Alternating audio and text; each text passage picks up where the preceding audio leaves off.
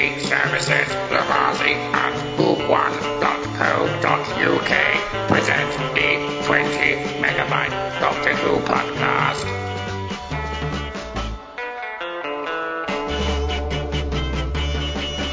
Hello and welcome to the 20 megabyte Doctor Who podcast, episode 550.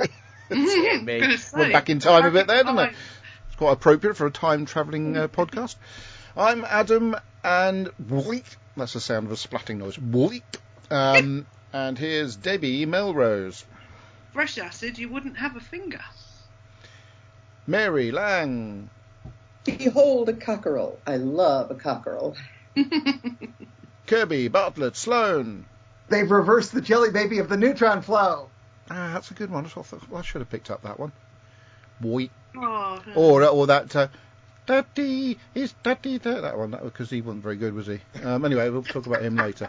He wasn't very good. I don't think he was very good acting towards a camera. He was all right when he can interact with the actual actor later on in the story. But anyway, I suppose we should get on with the show. Today we're going to be talking about the Rebel Flesh and Almost People. I forgot the title when I wrote the preview on the thingy of the video doodah. So it just says the Gangers episodes. But yes, it is Rebel Flesh and Almost People, Almost Doctors. There is a database that you could have looked up what the names were. I could have, but I was rushing around trying to get the... You're just politely saying do your research. And I've got to do my... I've got to get me priority... That's the thing I haven't done, the priority jingles folder, which is here somewhere. Just talk amongst yourselves from... Oh, shall I play some incidental music? Oh, I can't because they're in my priority jingles folder, which is where I'm going now. Where did you put it this time? Where is it? It's where it always is, in the 20 megabyte Doctor Who podcast folder, the official folder, which lives on my iCloud. But it always seems to move. It never moves. Yes, it's always in the iCloud because it's the safest place for all the podcast stuff. It's where every single file from day one. This is where it gets fun, doesn't it? You've managed to sort of get me not sidetracked. Give me a number between 1 and 550, Kirby. 550. All right, I should have asked Debbie. Debbie, give me a number between 1 and 550. 72. That's a good number. 550 is between 1 and 550. It would have been a bit tricky as we haven't actually recorded that episode Oh. yet, Kirby. Well, why offer it? Yeah. Well, I thought he might use a bit of common sense, but never mind. I didn't know what you needed it for. To have a bit of fun. All right, it's got a little... 40. Oh, here we go. It says Ian August 22 MP3. Oh, it's episode. The Clouds episode. Hang on, I'm just going to click on this. We will start the show in a minute, but I've just got off on a little bit of a tangent. Anyway, I'm just curious as to what comes up when I press the play button. Wednesday, I think, and then Thursday and Friday off. I've actually got a printout of what you wrote, typed in, Kirby. Okay. I didn't take any notes, so I took that as my notes for the episode. Oh, that's nice.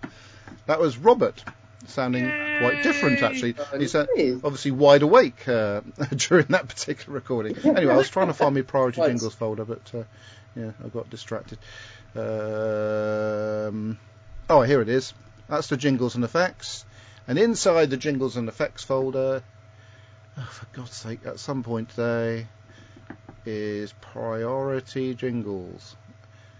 There's all sorts of stuff here. I'll click on something random and see what happens. It's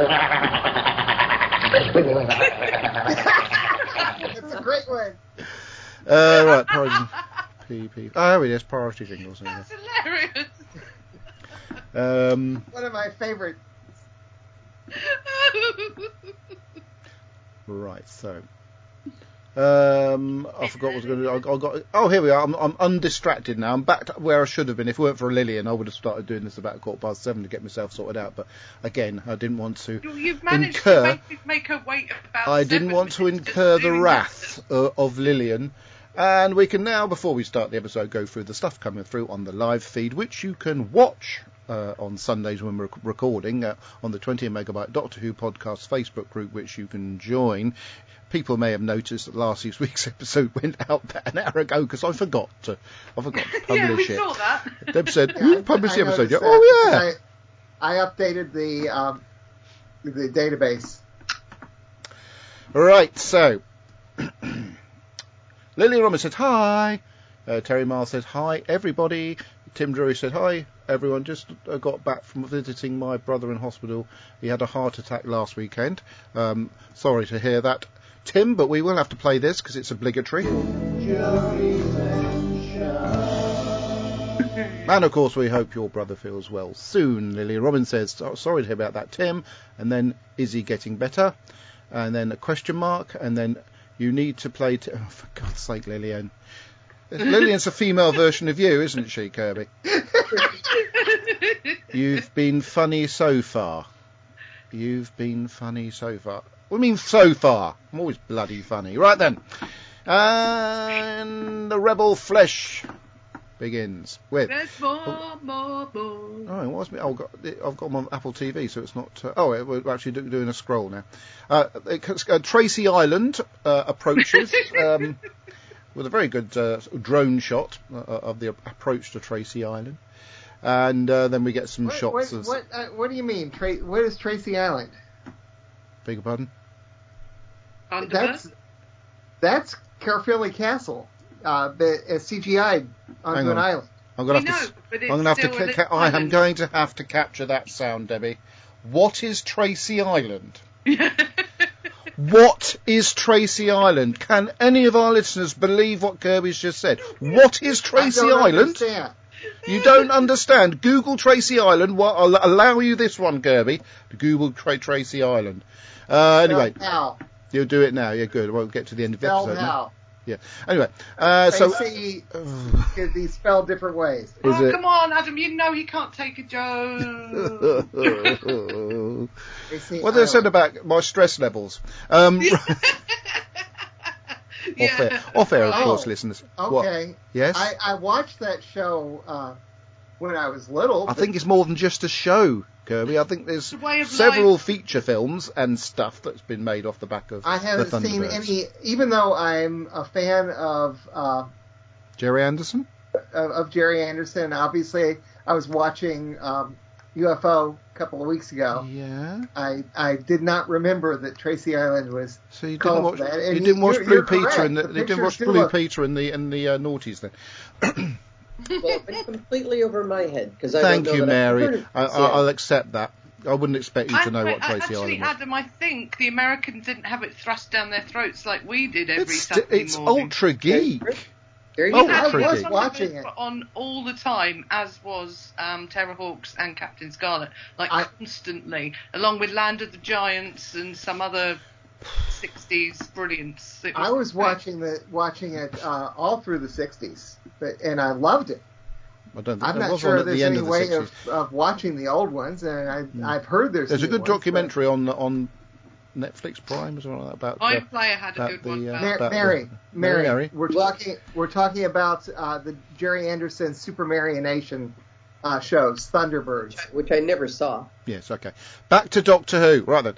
So this crew of people are messing around in this pot, and on the slightest tap, so this ganger who fell in must have been should have been a Premier League footballer, because the slightest tap, and they were in the thing. Oh, anyway, it started off. Yeah, and just carries on. Now, the thing about this scene is it gives the impression that the rest of the story is going to be quite light-hearted, because that is quite a funny sort of comedic scene. I don't think it's meant to be funny, Adam. But it is, though. The way and he starts melting, and he's obviously not bothered about it. The fact that he's melting at that stage. And then the title sequence, blah, blah, blah. There's Matt Smith, Arthur Darvill. And Rory's playing darts in the TARDIS with his missus. The doctors... Yeah, like all the clothing scattered around on the railings and stuff. Yeah. And the doctor's looking at the positive, negative readouts of Amy's pregnancy. And then there's a bit of a bumpy ride, and eventually they land on Tracy Island. the Doctor notices the sort of. Well, Master, I was doing a lot of research just because it was fascinating about Caerphilly Castle. Have you been there? I'm glad you find that. Yes, I haven't been there, no, but I have watched several archaeological and history-based programmes which feature Caerphilly Castle, and also obviously about the Tudors and all that malarkey, of which, as you well know, I'm related to. Yeah, blah, blah, blah. I'm related. I knew that, Drew. Hello, Ben. Run for the hills. We're doing heritage again. Oh, God, we're not, are we? Do you know what? I found out once. Yes. Everyone in the world is related to Adam. And yes, that's correct. Say that, and then we never have to. I'm going to set up a club. Anybody can prove they're related to me, apart from the royal family and Prince Harry and stuff. Not the Duchess of Sussex. She isn't related to me, only by marriage. Okay, let's set aside 5 more minutes for him to go off and do. No. I just wanted to find Ben. Ben, so if you start this club, Adam, are you expecting many members? You've done T-shirts. I'm beginning to Why think not? that the name Why not? is like the original Adam, who is everybody. Mary, I'm pretty sure if I look back through the rules of the history of the show, you're not allowed to be too cheeky, and that really did go over the boundaries of cheek. I'm sorry. Ben, were you listening into the bit where Kirby said he didn't know what Tracy Island was? No. Okay. Kirby doesn't. I'm not surprised, but I'm also shocked. Talking of Tracy Island, so they arrive. She was a lovely girl. I went to school with her. Talking of Tracy Island, they arrive on Tracy Island, which is Caerphilly Castle, like you said. Oh yes, we could bang off about the history of Caerphilly Castle and stuff, which is fascinating. There's plenty of programmes, especially, and most of them. Hang on, let me finish my sentence. And most of them are hosted by Alice. What's her name? Dr. Alice. What's her name, Deb? Dr. Alice. Cravey. I don't know. Dr. Alice Roberts, she's Dr. Alice Roberts, because they just started a new series, Digging Britain, haven't they? Which is fab. Yeah, we've been starting to watch that. It's fantastic. They do digs all summer, and then they make the programme afterwards, and we get it in the spring. Love it. They do digs all summer, and then they forget about them, and in the winter, they all fill in with water. Yes, they do indeed. That's archaeology for you. Anyway. Master. Yes. They used not only Caerphilly Castle, that's where most of the scenes were, but that extremely long corridor, like the one Jennifer comes running down when she's transformed. Also, it's from the very first scene. That's in Cardiff Castle. Splendid, thank you very much, Kirby. I haven't been there either. Castle. I've seen it when I used to skive off school and I was walking around Cardiff. Wait, are you telling me that they moved around? They use different sets? They're different sets, and locations. Yeah. Wow. Are you telling me there's more than one castle in Wales? Yeah, really. Hang on. Mary's sarcasmometer's going off. It's going to be hitting the back end of it. It'll be breaking that cheek and sarcasm. Caerphilly Castle's the second largest castle in Britain. What? Just after Windsor Castle. Thank you for that. I'd like to go there, but it's in Wales, so I have to go a long way. So anyway, they're at Tracy Island, and there's a funny scene in which the doctors, they're poking around, and there's this pipe which Rory touches, and the doctor says, acid. They start this so lightly. Yeah, which I like. I like the way you don't know what's happening in the story. They start off with these little slightly comedic scenes, the banter between them all, and they go in, and then the doctor uses his psychic pad thing to pretend he's somebody else. Psychic paper. Yeah. And I just thought of the scene as they walked in, the Scottish bloke, he comes in sort of brandishing this stick thing. Do you mean Macbeth, the Scottish bloke? He probably has played Macbeth, to be fair. Yes. Sorry, my bad. Hot potato or Christmas yeah. And of course there's these people are in their little Borg booth thingies with all the graphics and stuff, while the gangers are going around brandishing sticks and things. Doppling. So they have a little look around. The doctor finds this sort of tank which looks like a tank of cream and starts. It's the fondant from cream eggs. Yes, he starts. They should release that in a jar by itself so you can spread it on toast. He starts sort of getting feelings from it it's got a consciousness or something like that, and he's sort of drawn into putting his hand in it. as well. Well, And then Master, Rory, Master. Master. No, it's not in this episode, although it would have been quite. He already knew about the Flesh. Yes, before I know he that. started. But when at this stage of the was a story, we deliberate- didn't know this. Can you No, tell him but- off, please, Deb? Quit it. Really? He's Quit not it. discovering this the same as we Oh are? no! I've called this episode 450 live on the live feed. Oh, can I edit that? No. Hang on, see if I can edit it. Oh, I think I can. Oh. I have edited it. That's all right then. Sorry, Mary. I do apologise. I got distracted then. Where do we get up to? Oh yeah. That's my job, yeah. is to distract you. Dipping fingers into. Yeah, that's it. Fortunately, the Doctor didn't lick his fingers. That would have been another thing altogether. And then your fingers are clean. Then we meet that northern bird. What's her name again? The northern one. I can't remember her name now. The one that Rory almost goes off with. Gets slightly... Probably something like Brenda. Should we call her Brenda? Jennifer. Yeah. Rory gets a little bit too into her, to be fair. I'm surprised that Amy didn't go up... obviously, we knew it wasn't the real Amy at the end, but that Amy didn't go up the wall. Yeah, that surprised me, because he was so obviously flirting with Jennifer. Yeah, he was going a little bit too... I was really cross for Amy, actually. Yeah. Until you knew the aftermath. She was too busy having contractions. Well, it's the only way they could stretch the story out, is to have these two running around together. So anyway, they're shown what happens when one of these people gets into the Borg arch thingies that creates a doppelganger of whoever's in it, and the doppelganger, it's like an avatar, isn't it, really? So they're quite safe. They use the doppelgangers to do their dirty work and the dangerous stuff, and but what was that funny noise? Did they feel the death? Ooh, that was me. Oh, okay. Sorry, Deb, what did you say? Do they feel the death? They don't, do they? That's why they're so blasé about it. Yeah. Who doesn't feel the death? The gangers or the controller? Yeah, the ganger. No, neither of them do, really. The humans. The humans. But at the earlier stage, the gangers, as Jennifer said, she does. Yeah. Okay. Yeah, but Jennifer's a liar. But anyway, there's a danger of is it like a solar flare thingy that's coming to get them? They've had one already, and there's a second coming. Yeah, so they have to. There's a second coming. Jesus Christ! Oh,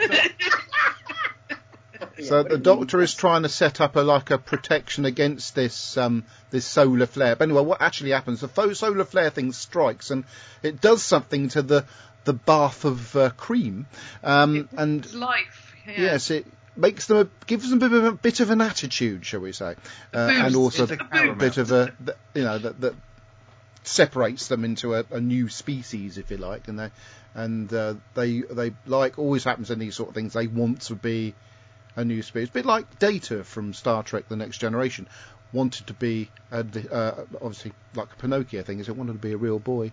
And he wanted his nose to grow when he lied. That would have been, yeah. No, I'd like to wish that on people. Yeah. Then everybody would have a big nose, wouldn't they, at some point? Talk to yourself, lie. And then there was a bit of padding. Where they started getting a bit aggressive. The ganger. There's more than a bit of padding. Why does it sound like someone's grating pepper? Because I'm grating pepper. Oh yeah. So anyway, so from this point on, there's a bit of an issue. The gangers want to have a life, and I've got some oregano if you want that ground as well. No, thank you. And sorry, I'm working my second job. We start getting confused as to who's real and who's gangers and stuff like that. And Rory just flirts big time with Jennifer. There's a real funny scene. I don't get why he's doing that. I really don't. When he's in the toilet with her, and she sort of feels a bit yucky, goes into the toilet, and her head comes out of the hole of the toilet door. Why the toilet door's got a hole in it, because that's a bit creepy in itself. And then snakes around the corner. The graphic, actually looking at it, was a bit ropey, but I'm not really bothered about that now, because it is back in the day, you know. The TARDIS starts sinking into the acid, which is probably a good idea, because if it hadn't done, they could have just jumped in it and gone, and that would have been. And some people might say that would have been better if they could have gone and just left the episode here, so as we didn't have to have a second episode. Everything's sinking into it. Well, the Doctor was trying to get them to the TARDIS, and it sunk. Unfortunately, it went underneath. And then, of course, while Amy's skulking around the catacombs and whatever, she sees is it Frances Barber, the eye patch lady? Is that the actress? I can't remember. Yes, yeah. Peeping through a hole and saying, was that Dempsey or Makepeace? I can never remember. That's Glynis Barber. Oh, sorry. Don't know if it's her sister. She was blimmin' nice, Glynis Barber. By this point, they were crediting her as eye patch lady. Oh, well, yeah, eye patch lady. Because everyone was like, who's the eye patch lady? What, Dempsey or Makepeace? I'm lost. Anyway, there's a mention of the Scottish bloke who has a son, and obviously that's had some bearing later on in the story. They have to mention that he misses his son. So it went on. They're all like talking to each other and trying to work each other out, and they're trying to in some ways they're trying to sort of assure the gangers that the gangers can live on and stuff like that, but the boss woman doesn't trust them at all, and nor does ganger Jennifer, who has got major attitude. It's quite different from the real Jennifer, who's quite softy, quite nice, the one that Rory actually fancies. But ganger Jennifer, or one of them at least, is able to fool Rory on a few occasions, and then the episode ends. This is episode 1. The Doctor meets his doppelganger, and of course, before his face formed properly, it's quite a cool look. I'm the Doctor, and that essentially is the end of episode 1. Blast! Oh no, hang on, where's my Apple TV gone? There it is. Episode 2 of the story, which is called The Almost People. Let me get there. Sorry. Wait for Kirby. Come on. Oh, that's Cricket. Wait, Cricket. Quit it. No, maybe not. I'm watching these off of a DVD instead of whatever you're using. I'm using Apple TV Files, what I own. And something really irritating. I've got this two different sets of DVDs. The original one, and then I've got an all Matt Smith compilation set of DVDs. And on that all Matt Smith compilation, it splits the story between two different DVDs, which is irritating. Sorry about that. Whereas the original release did it properly. Sorry, Kirby. Where are we going to? So we resume with the doppelganger Doctor trying to sort of settle down a bit. And that's where we get all the little references from the previous Doctors. I can actually sample some here because the scene is actually on the screen now. And bear in mind, I have an audio copyright on this, so if anybody moans about it, I do have a license. Here we go. Reverse the polarity of the neutron flow. The flesh is struggling to cope with our past regenerations. Hold on. Would you like a jelly baby? Which is really cool. And Kirby almost fainted when that little soundbite was inserted to. But yes, Master. Yes. There were rumors at the time that they had gotten Tom to record that specifically because he was just starting to record Big Finish when this was done. Mm-hmm. But that actually was taken directly from Robots of Death. Thank you, Kirby. So the title sequence, and it's me. I can hear myself coming back. That's really weird. Yeah. And of course, then we have once he's settled down, we have the two Doctors talking to each other. It's quite nice and endearing and charming. And of course, one of the Doctors after this little visit outside has to take his shoes off. So the difference between the two was the shoes, basically. And then of course, Amy was being a bit. What's the word for it? Flippant and horrible to fake Doctor, and not treating him very nice. And the Doctor noticed this, and so did fake Doctor. Of course, we didn't really know which one's which, to be fair, at this stage. But Master, yes, my one really irritating thing about this story is it has been established that the gangers are created with clothes on. So how could the gangers switch shoes which are part of his Kirby. self? Yeah, the clothes are created, but Doesn't mean you say you can't take them off, does it? They're created by this fluid. It's just when they swap the shoes around, they're just flesh shoes, but they're still they're still an entity on their own. I suppose they're living shoes in some way. There's the doctor conscious when pair they of leave. shoes walking around. I would guess, Kirby. I would. And then if he destroys those shoes, they'll have feelings. I would shut up. I would guess, Shoes Kirby, have souls, Kirby. that when he got back into the TARDIS, he probably thought, I know, I'll change into another pair of shoes from this extensive wardrobe which has been featured in Doctor Who on several occasions. So I wouldn't worry too much about the shoe issue. I don't think that's... Anyway, so there was somebody please think of the shoes.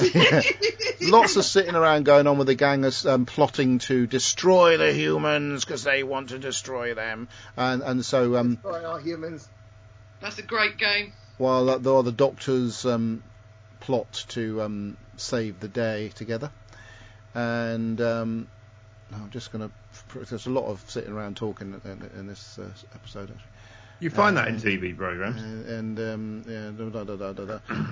So after sitting around and being scared of Mad Jennifer Ganger, because she seems to be the only real mad one, and obviously that's the one that Rory seems to take a bit of a liking to. Then, yes, the boss one calls in almost like an airstrike, isn't it, to come and wipe all the gangers out. Now, was that real one? Was it the real one, or was it the that actually called in the airstrike? I couldn't work that one out. No, they never called in an airstrike. It wasn't an airstrike. They would just call in the rescue. Rescue. That's it, to wipe out the gangers. It was the real captain the first time, but then she got cut off when they wanted the code word, and then it was the fake one who actually called him and knew the code word. That's it. Yeah, because but as they were walking around the corridors at some point later on in the story, they find these sort of little puddles of sort of melting gangers with their eyes open, sort of looking, dead but alive. A bit like some of the characters in Torchwood Miracle Day when they were sort of dead but they were alive, sort of thing. There's also a shot of a puddle with a face in it, which reminded me a little bit of Cassandra, especially when the mouth came through the puddle and the eyes opened. It was quite creepy but quite good. And of course, all these. It's basically a pile of sort of melting bodies in the corners. Very creepy, but effective. So, where are we? How many minutes have I spent on this? So, eventually, when everything was going really badly, all the humans got locked in a room, and the gangers were running around, sort of trying to escape and just leaving the humans to die. And Rory got totally taken in by fake Jennifer, and he got dragged away, going, "Sorry, I'm sorry," to his missus, who was sort of glaring out of. And I thought at the time she didn't look too, annoyed.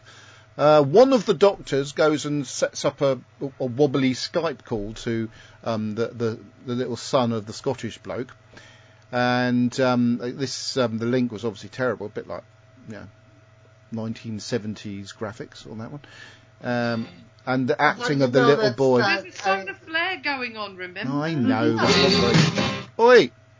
Well, sorry, I was just. Yes. What? What were you doing, Ben? I was just doing this. This. Playing guitar? Oh. Yeah, all right, thank you. A bit of Fleetwood Mac's always good on every show. But I'm just going to play a little sample.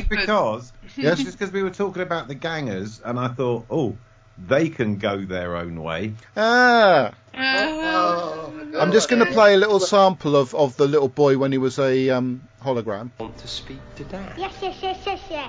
That as sort of the only thing that really irritated me, because I don't blame the nipper, but whoever the director was sort of put him in a position where he was a bit more comfortable talking to nothing. Too much sugar. Yeah. also that little boy was awfully patient because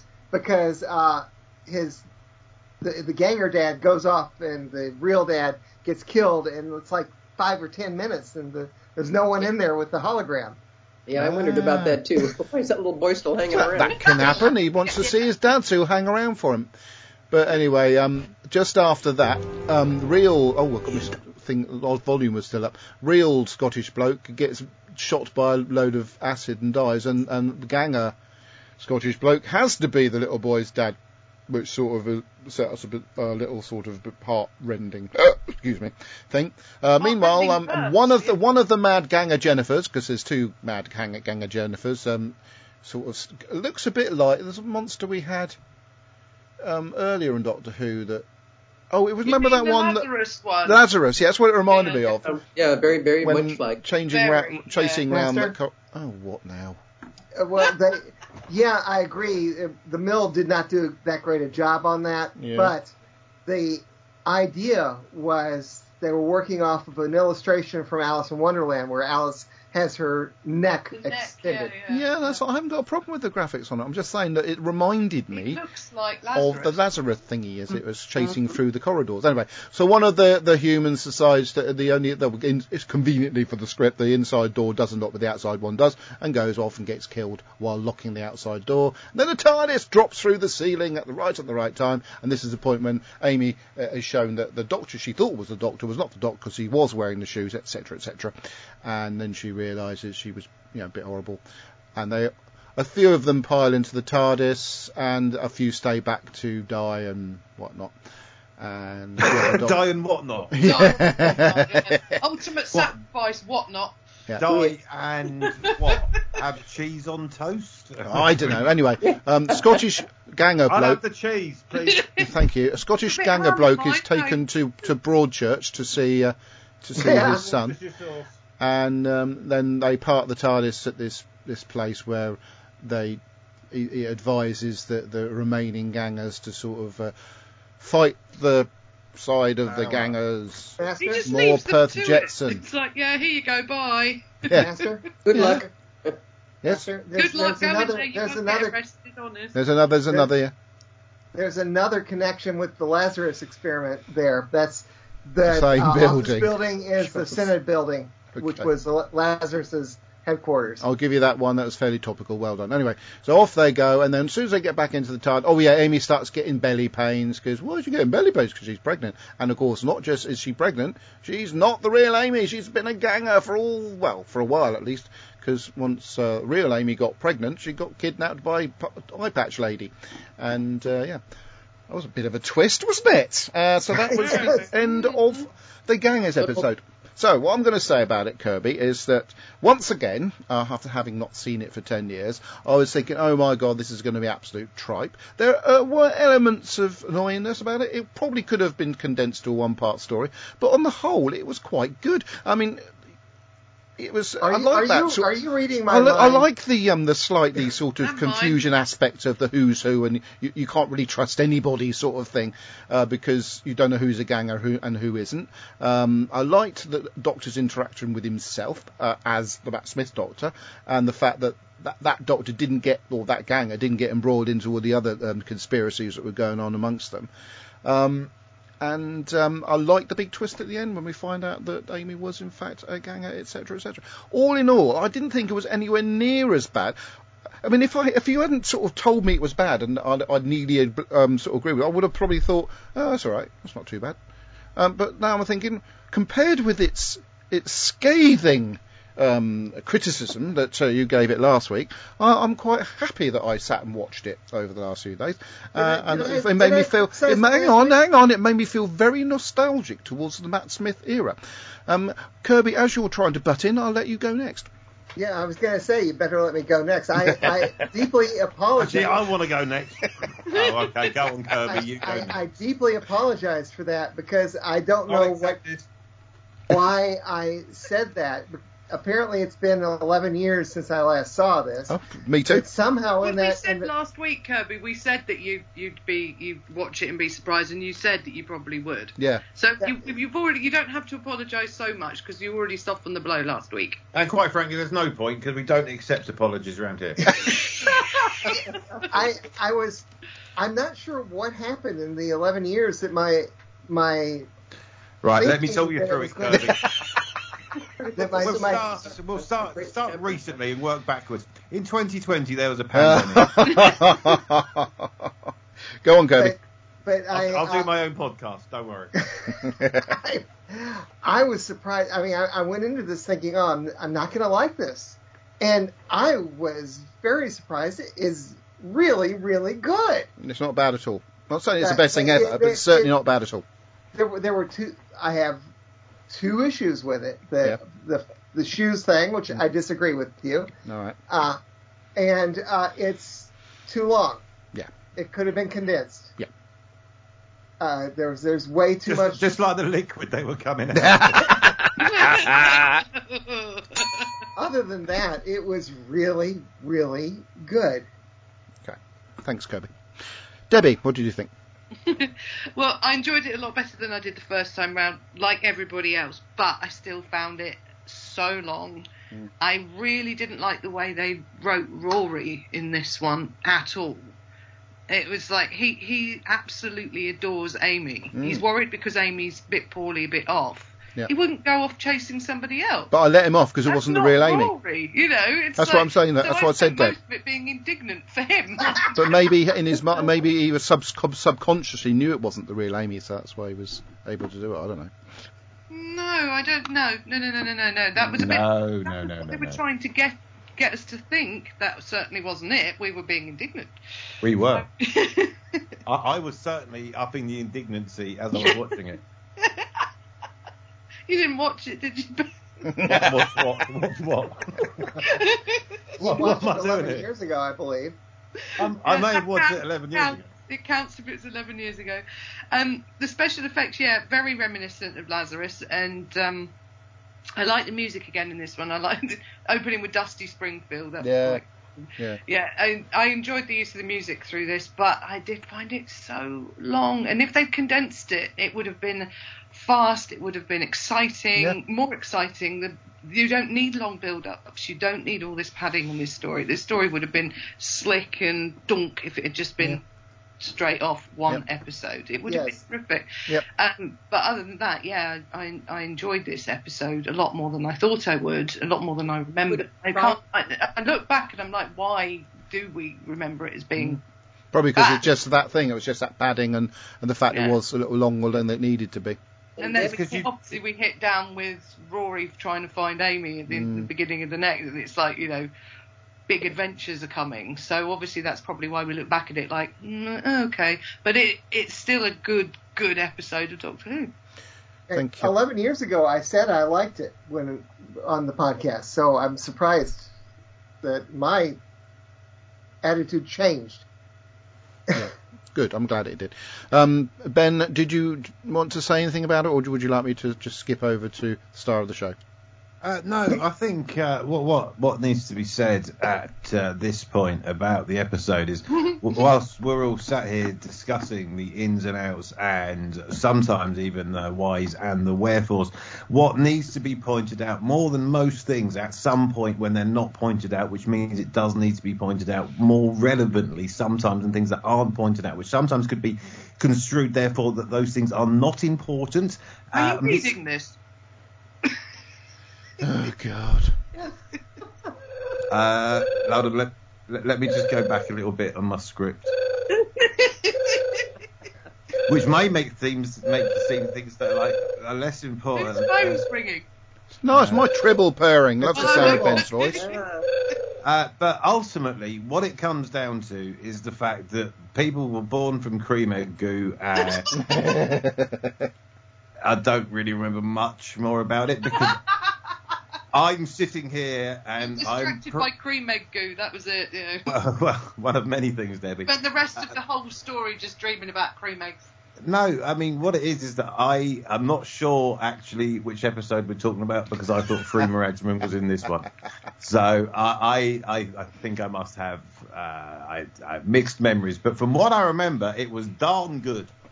Thank you for that. Right, everybody, this is the star of the show here. It's Mary Blitz Lang. Well, you're all complaining that it's overly long, and I absolutely agree with you, but that would have deprived them of those two cliffhangers. So I think this is 2 episodes written around 2 cliffhangers, because I think that they thought it was really cool to have the Doctor revealed as a ganger. And then, of course, we've got Amy revealed as, being pregnant.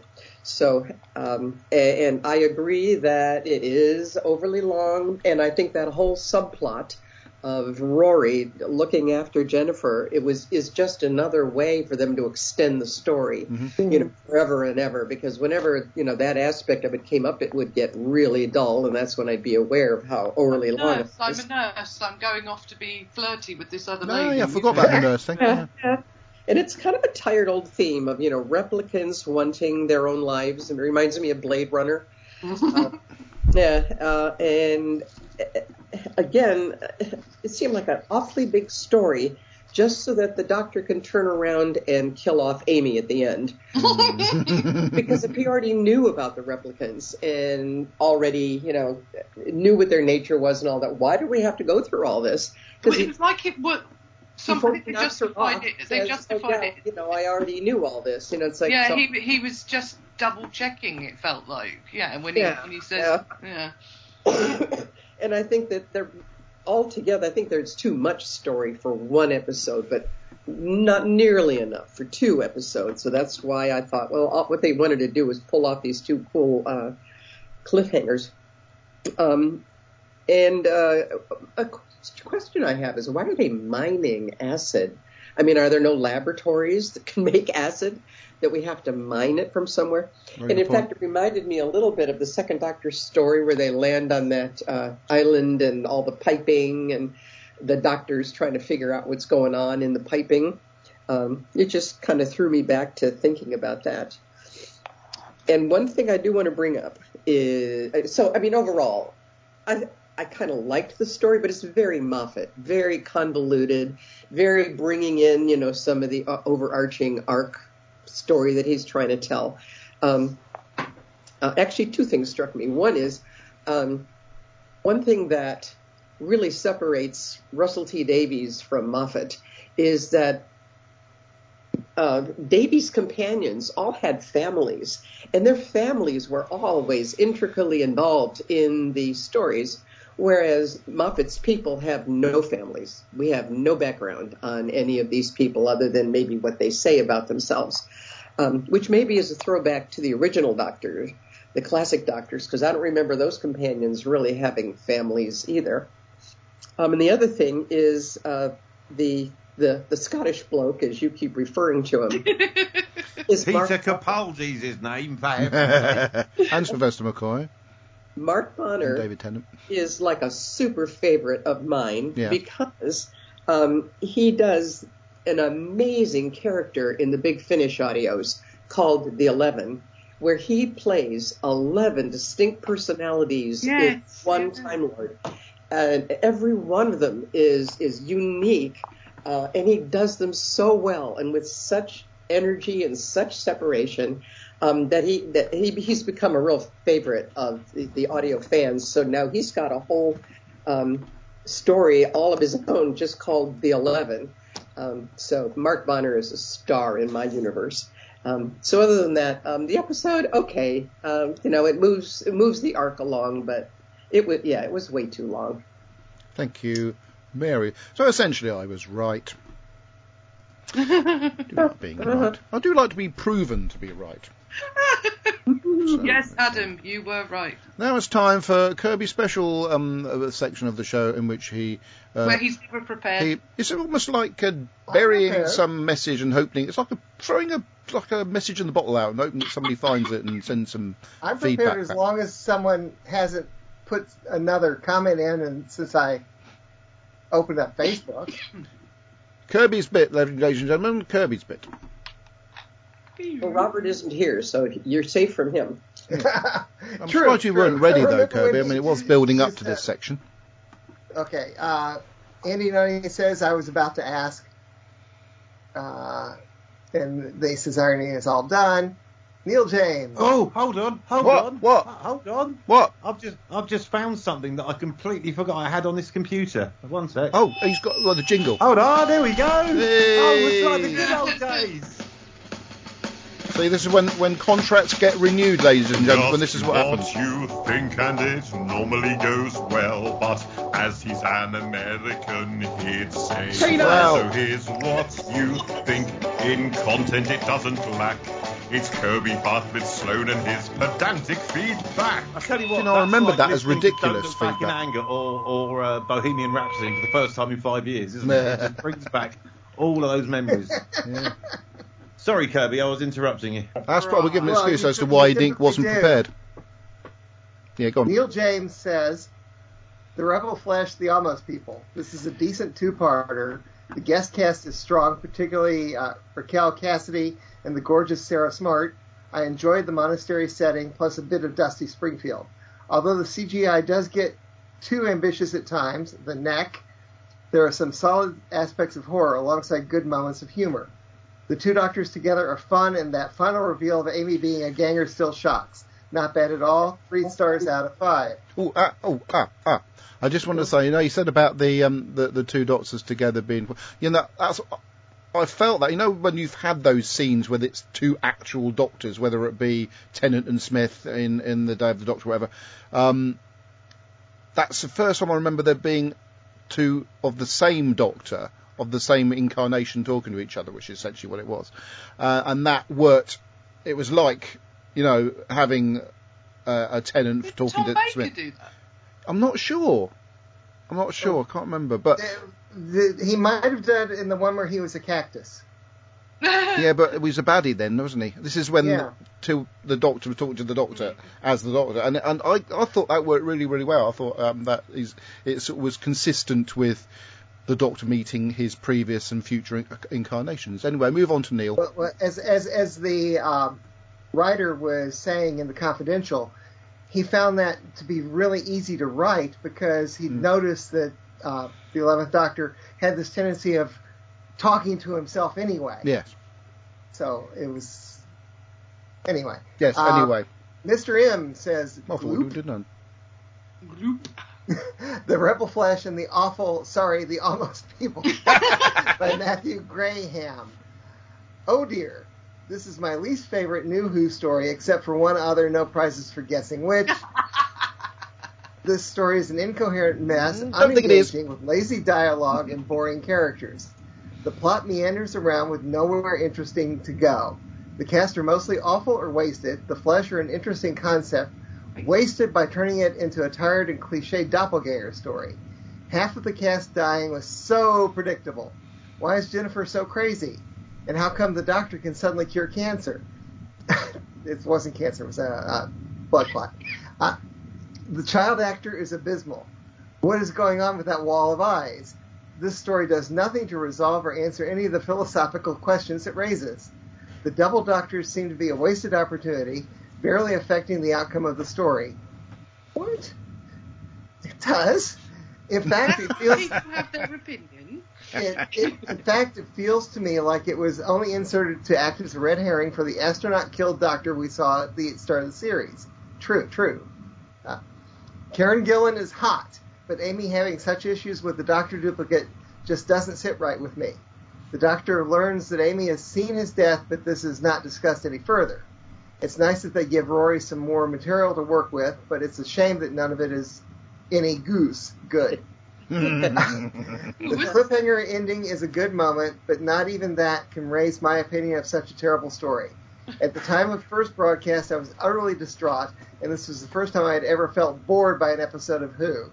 I would give part 1 2 out of 10 and part 2 3 out of 10 simply for the ending scene. Yes, as you were saying, yeah. I do love the fact that even after all these years, he doesn't proofread what he posts, and the eyes thing. I thought I mentioned about the eyes thing. That was explained because they said the last thing that stays alive of the ganger is the eyes, and also, I quite like that. Go ahead. Oh, that's right. I like that element. I thought that was quite effective. I like creepy.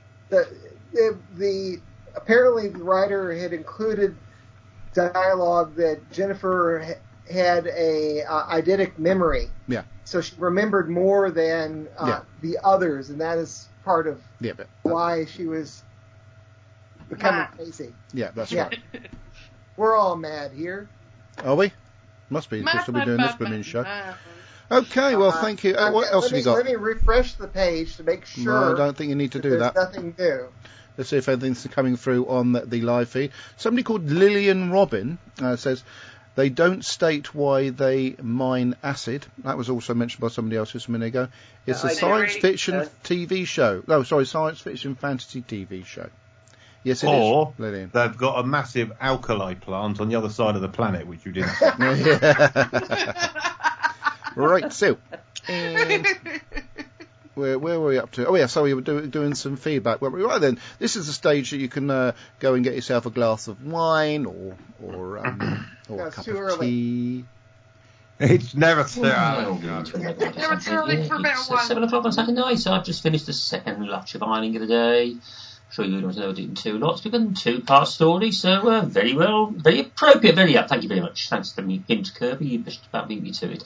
The Rebel Flesh and Youngest people. Now, from memory, this didn't get too good a reviewing when we first saw it, but actually, on second viewing, but not even third, actually quite enjoyed it.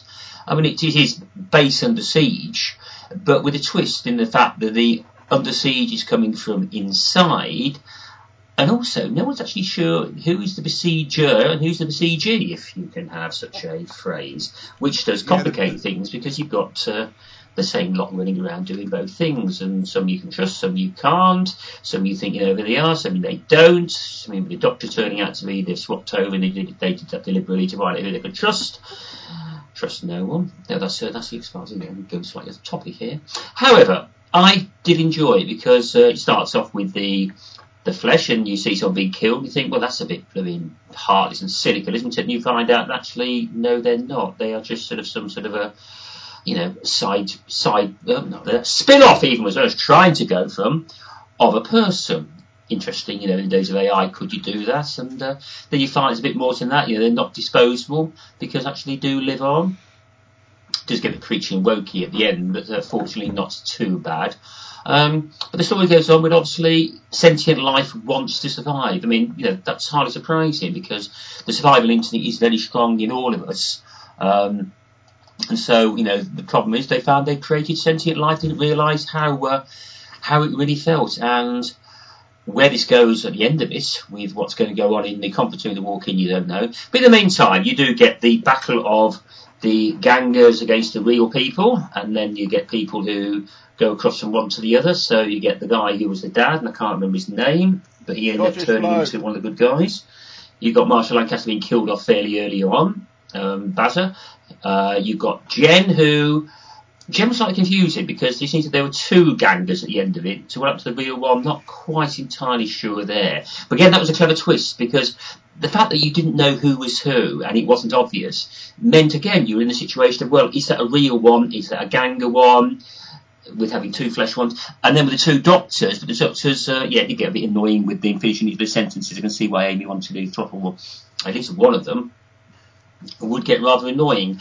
But again, it just shows that if you do get to a copy of a person who's a direct copy, then that person, the copy again goes off and lives their own life. You're going to get a divergence in its telepathic trousers of life and trousers of time. Again, going off on slightly a tangent here.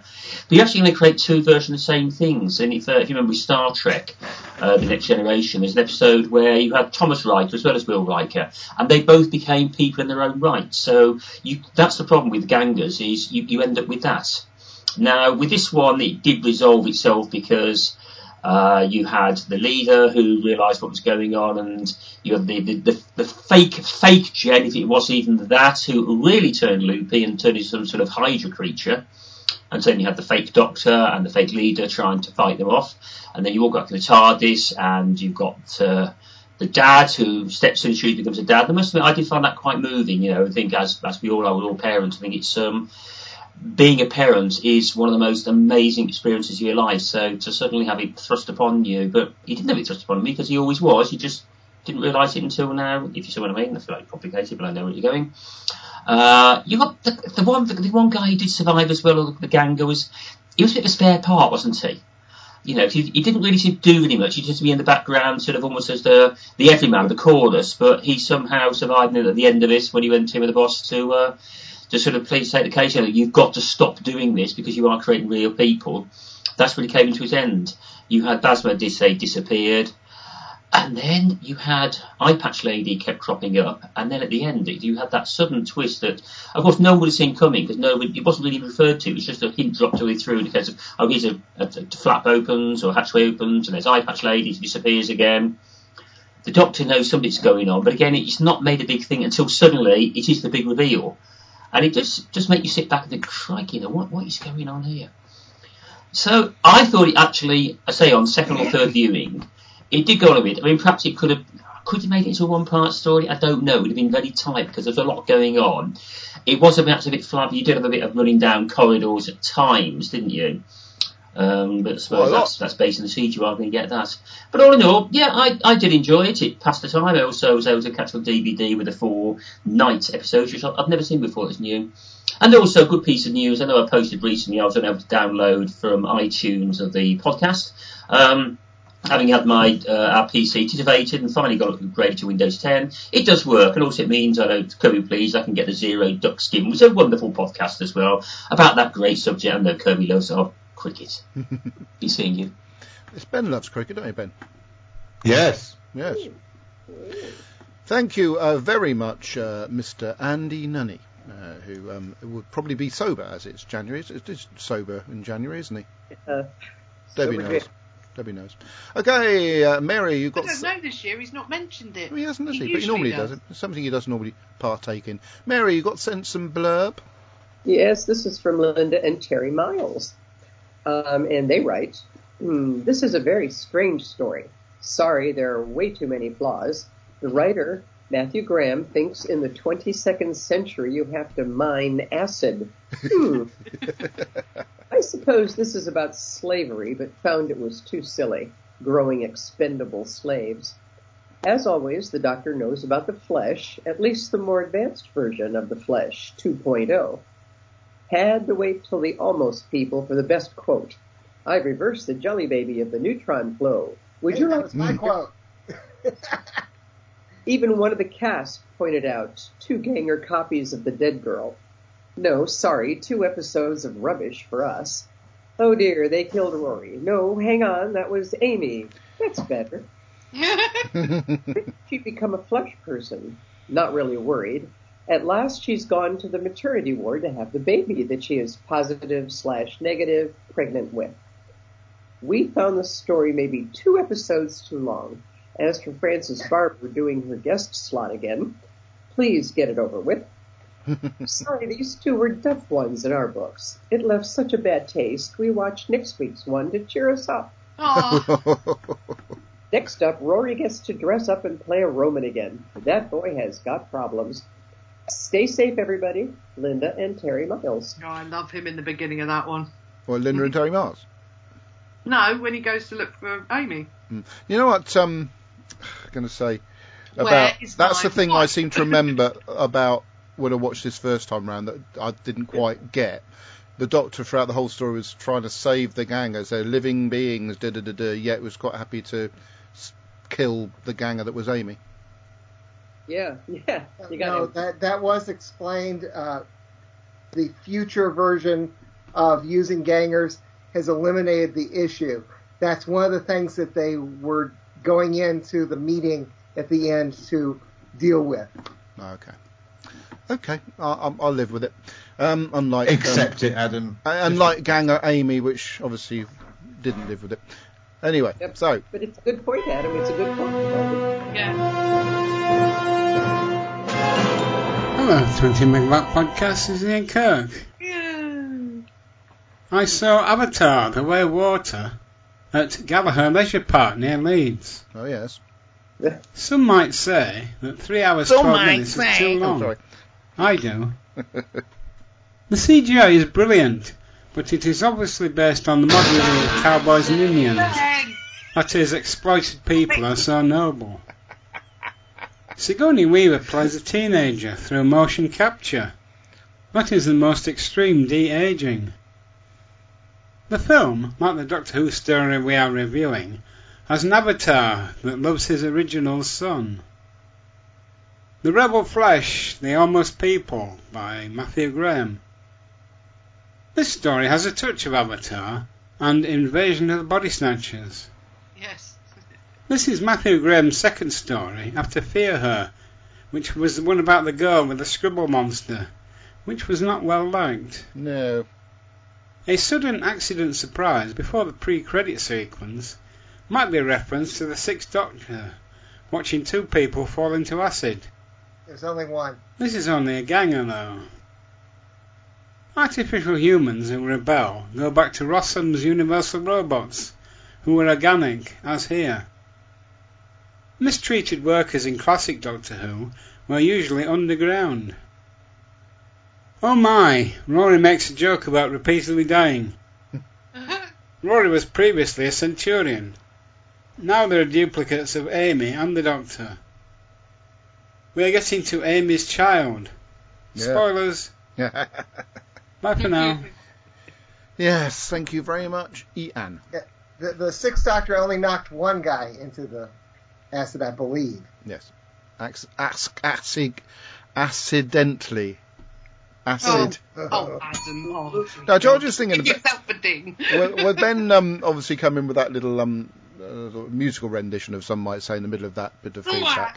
And there's Debbie going, Ben. It's like being in an episode of Grange Hill having Ben on the show, isn't it? So I should really go, pew, pew, pew, pew, every time Ben does one of his naughtinesses. We'd actually be playing the whole thing, going, pew, pew, pew, pew. They call me something quite like that sometimes. Now, you're going to have to, I guess, go back and replay that little segment that was drowned out by Ben's No, there wasn't. I heard it quite clearly. Stop being awkward. Actually, it was trying to find somewhere to sit. Then I realized it was time for Ben's bit. Which is, of course, Ben reading the feedback from a certain counsellor. A certain counsellor. Yeah. Gangers from the flesh pots on acid, or who did. You set me tribble off. Most people, the rebel flesh is, of course, a closely studied ethical tree. Yes, on the moral implications of the capitalist exploitation of intelligence, artificial intelligence, president from. Ben, I prefer the original version. It's not working, is it? No. That wasn't too bad. Yeah, it was not as good as the original theme tune. That is the original theme tune. No, it's not. It was the original theme tune. Yeah, for Grange Hill, not for the Alan T. Butcher Alan feedback T. section. Butcher's perfect works need to be enunciated properly. Okay, let's do it properly then, shall we? From the top. Gangers from the flesh pots and acid, or who did 20 megabytes the almost people. The rebel flesh is, of course, a closely studied ethical tree. Yes, on the moral implications of the capitalistic exploitation of artificial intelligence. Presented in a form one step closer to organic, the more usual robotic or computer. One. He didn't put any punctuation in.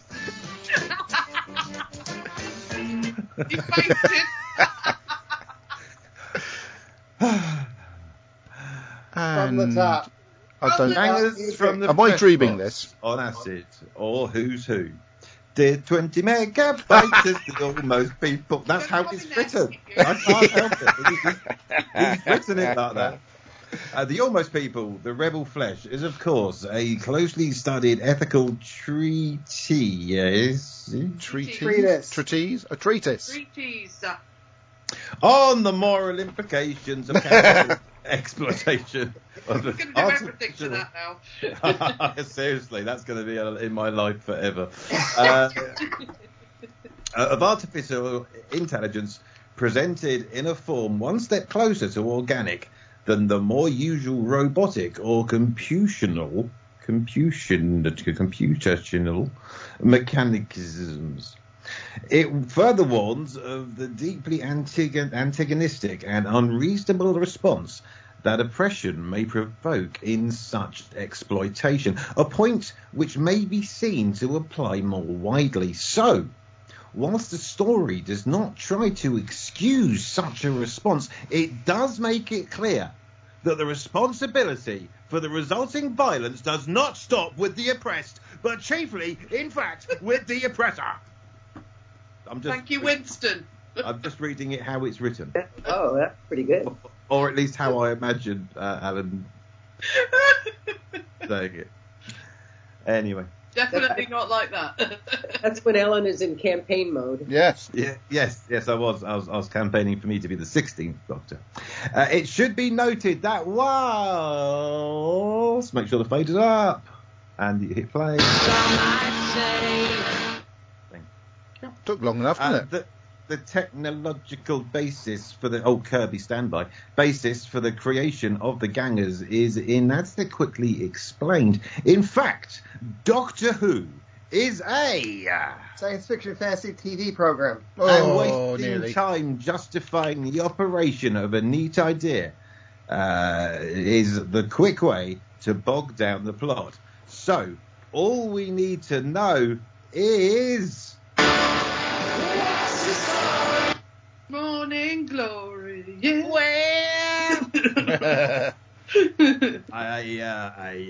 I need a little time to wake up.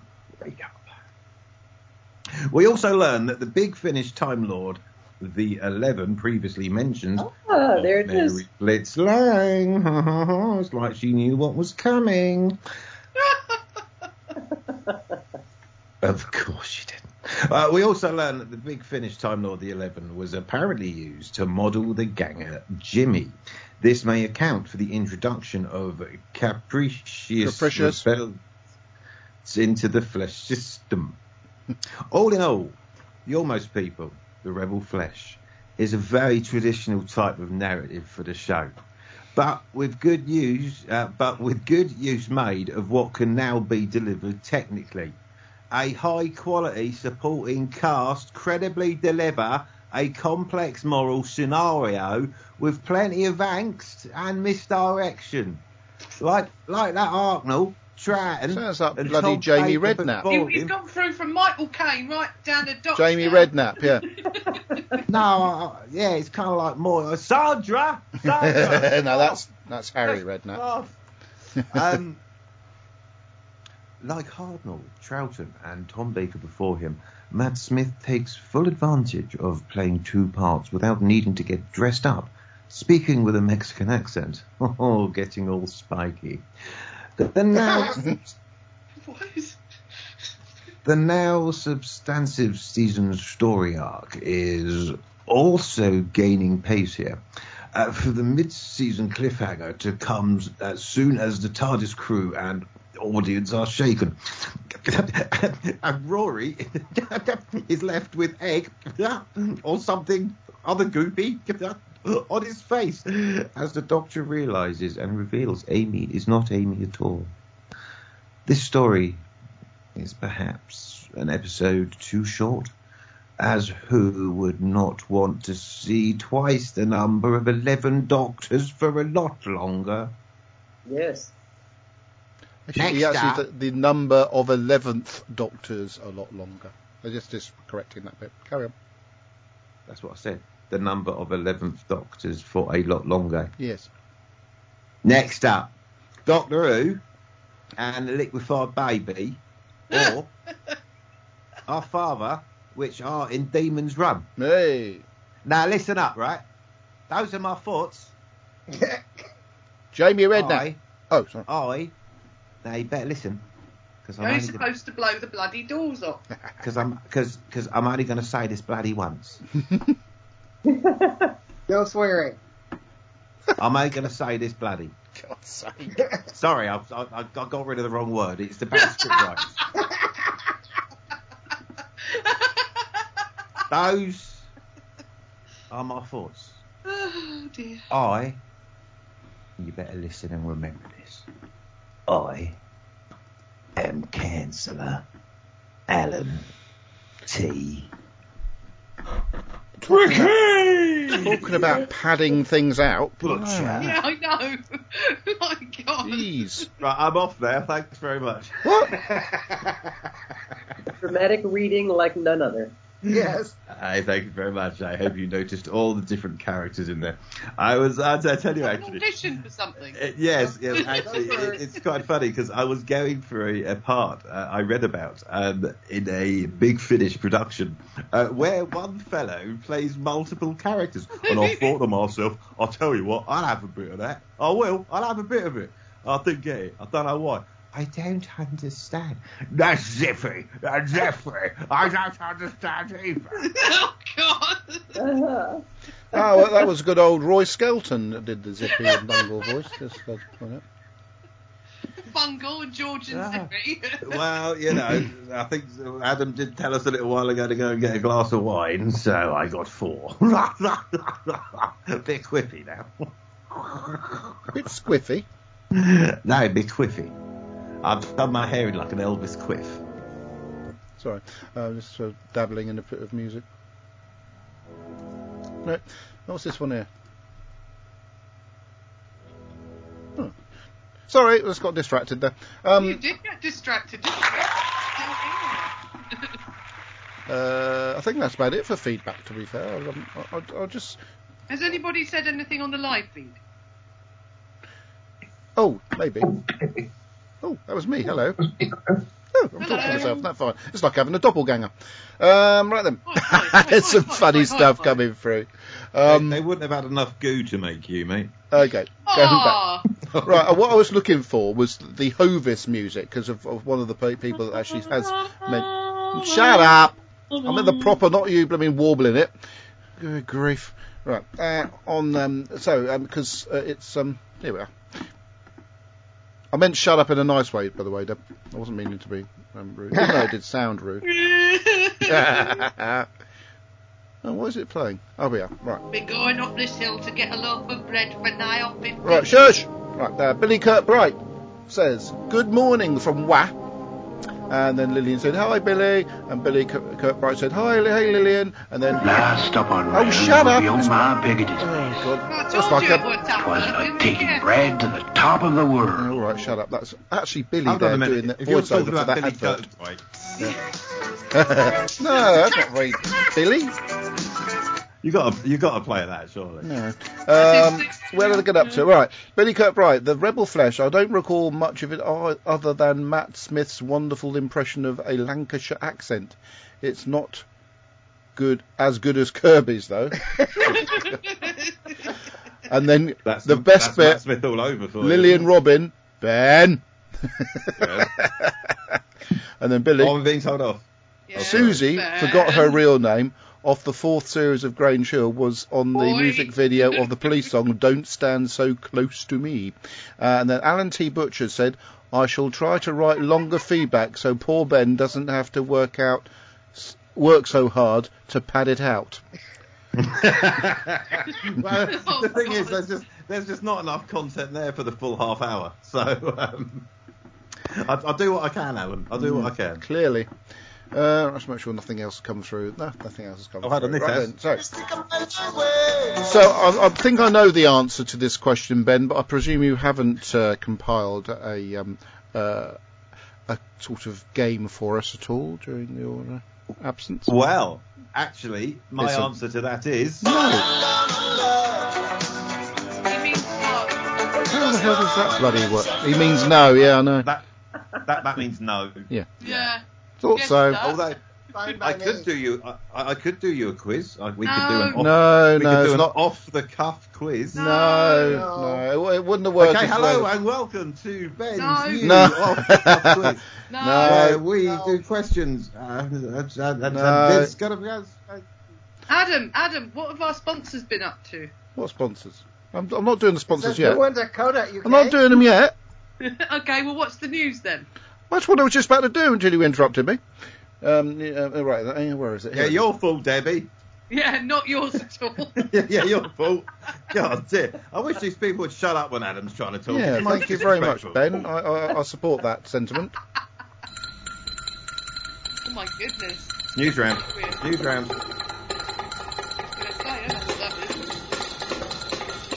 John Craven's news round. All right, then, yeah. So, Doctor Who news.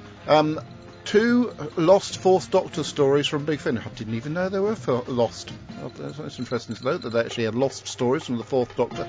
The stories are Doctor Who and the Ark and Genesis of Terror. Daleks Genesis of Terror. Apparently they're going to be Big Finish productions. Genesis in the featuring the Fourth Doctor as played by Mr. Thomas Baker. This news round's still going on, Adam, don't worry. I know. Series 14 update. Sadie Miller doing Stop interrupting my news feature. Feature. Oh yeah, Series 14 update. The BBC has revealed that Gemma Redgrave will be. I've had my picture taken with her, by the way. Will be returning. Are you to related the cast. to her? I don't know yet. But I'm going to look into the Redgraves. There's a lot of them. A couple of good actors have been announced that are joining. Yeah, well, if you let me finish what I'm saying, I'll be to get to that. But anyway, Gemma Redgrave will be returning. Adam, I believe there's some new actors who are going to be in Series 14. Returning to the cast of Doctor Who as Kate Lethbridge-Stewart. No, it's not Kate Lethbridge-Stewart. It's Kate Stewart. And the next series currently being filmed in Wales. Redgrave has played the character, the daughter of Doctor Who legend Brigadier Alistair Gordon Lethbridge-Stewart, I should say, but it doesn't, in 9 previous episodes of Doctor Who, playing opposite the last 3 Doctors, and now adding a 4th to that little run. She is the daughter of actor Corinne Redgrave, and has a long career in film and as if they're talking about no one's ever heard of her. Anyway, yes. So the thing is, what you do, Adam, in a situation like that is you don't read that bit out. Anyway, yeah. So it could be that she'll play with 2 more Doctors because there's 14 and 15. Well, essentially, and then I'm going to be 16. So essentially, she's played with also the 5th and 7th Doctors. Moving on. Also joining the series is the actor Unwerin Bernard, or Bernard if you're American. Bernard is a Welsh actor best known for playing Davy in the film Hunky Dory and Claude in the American thriller drama Truth About Emmanuel. He played the husband of Cilla Black. Oh yes, of course he did. Now I recognise him. Bobby Willis in the biopic about he was in that 1899 that I liked, that I was waxing lyrical about the other week. Oh yeah, he was also the murderous King Richard III in The White Queen, and he'll be playing a character. Yeah. In fact, you'll like this bit. In Doctor Who, we'll be playing the character of Roger Ap Gwilliam. Guess who is one of my ancestors? So you're moving on. Roger Ap Gwilliam. And he's Welsh. Anybody in Britain's who's got a long descendancy from British whatever DNA and that will be related to the Welsh royal family, somewhere along that. And of course the Doctor Who magazine 586 featuring the Doctor and the new companion on the front cover. And that's about it really, because everything else is from last week. Now Debbie was absolutely hold on a minute. Desperate.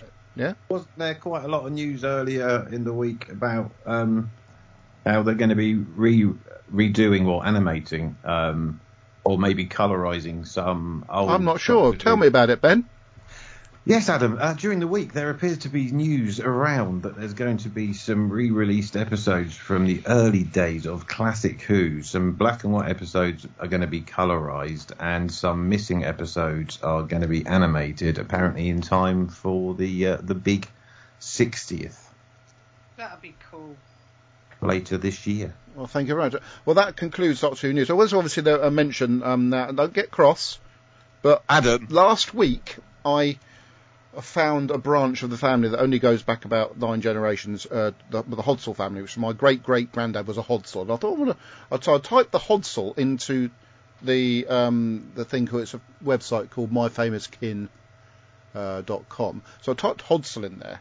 Most of the time you type a name that's in your family and it comes out with absolute and all.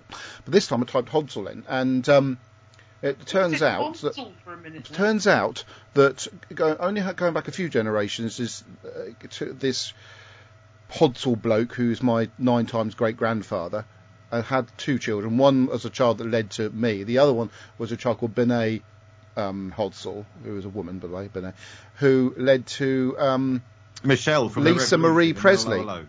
And who died this week? Lisa Marie Presley.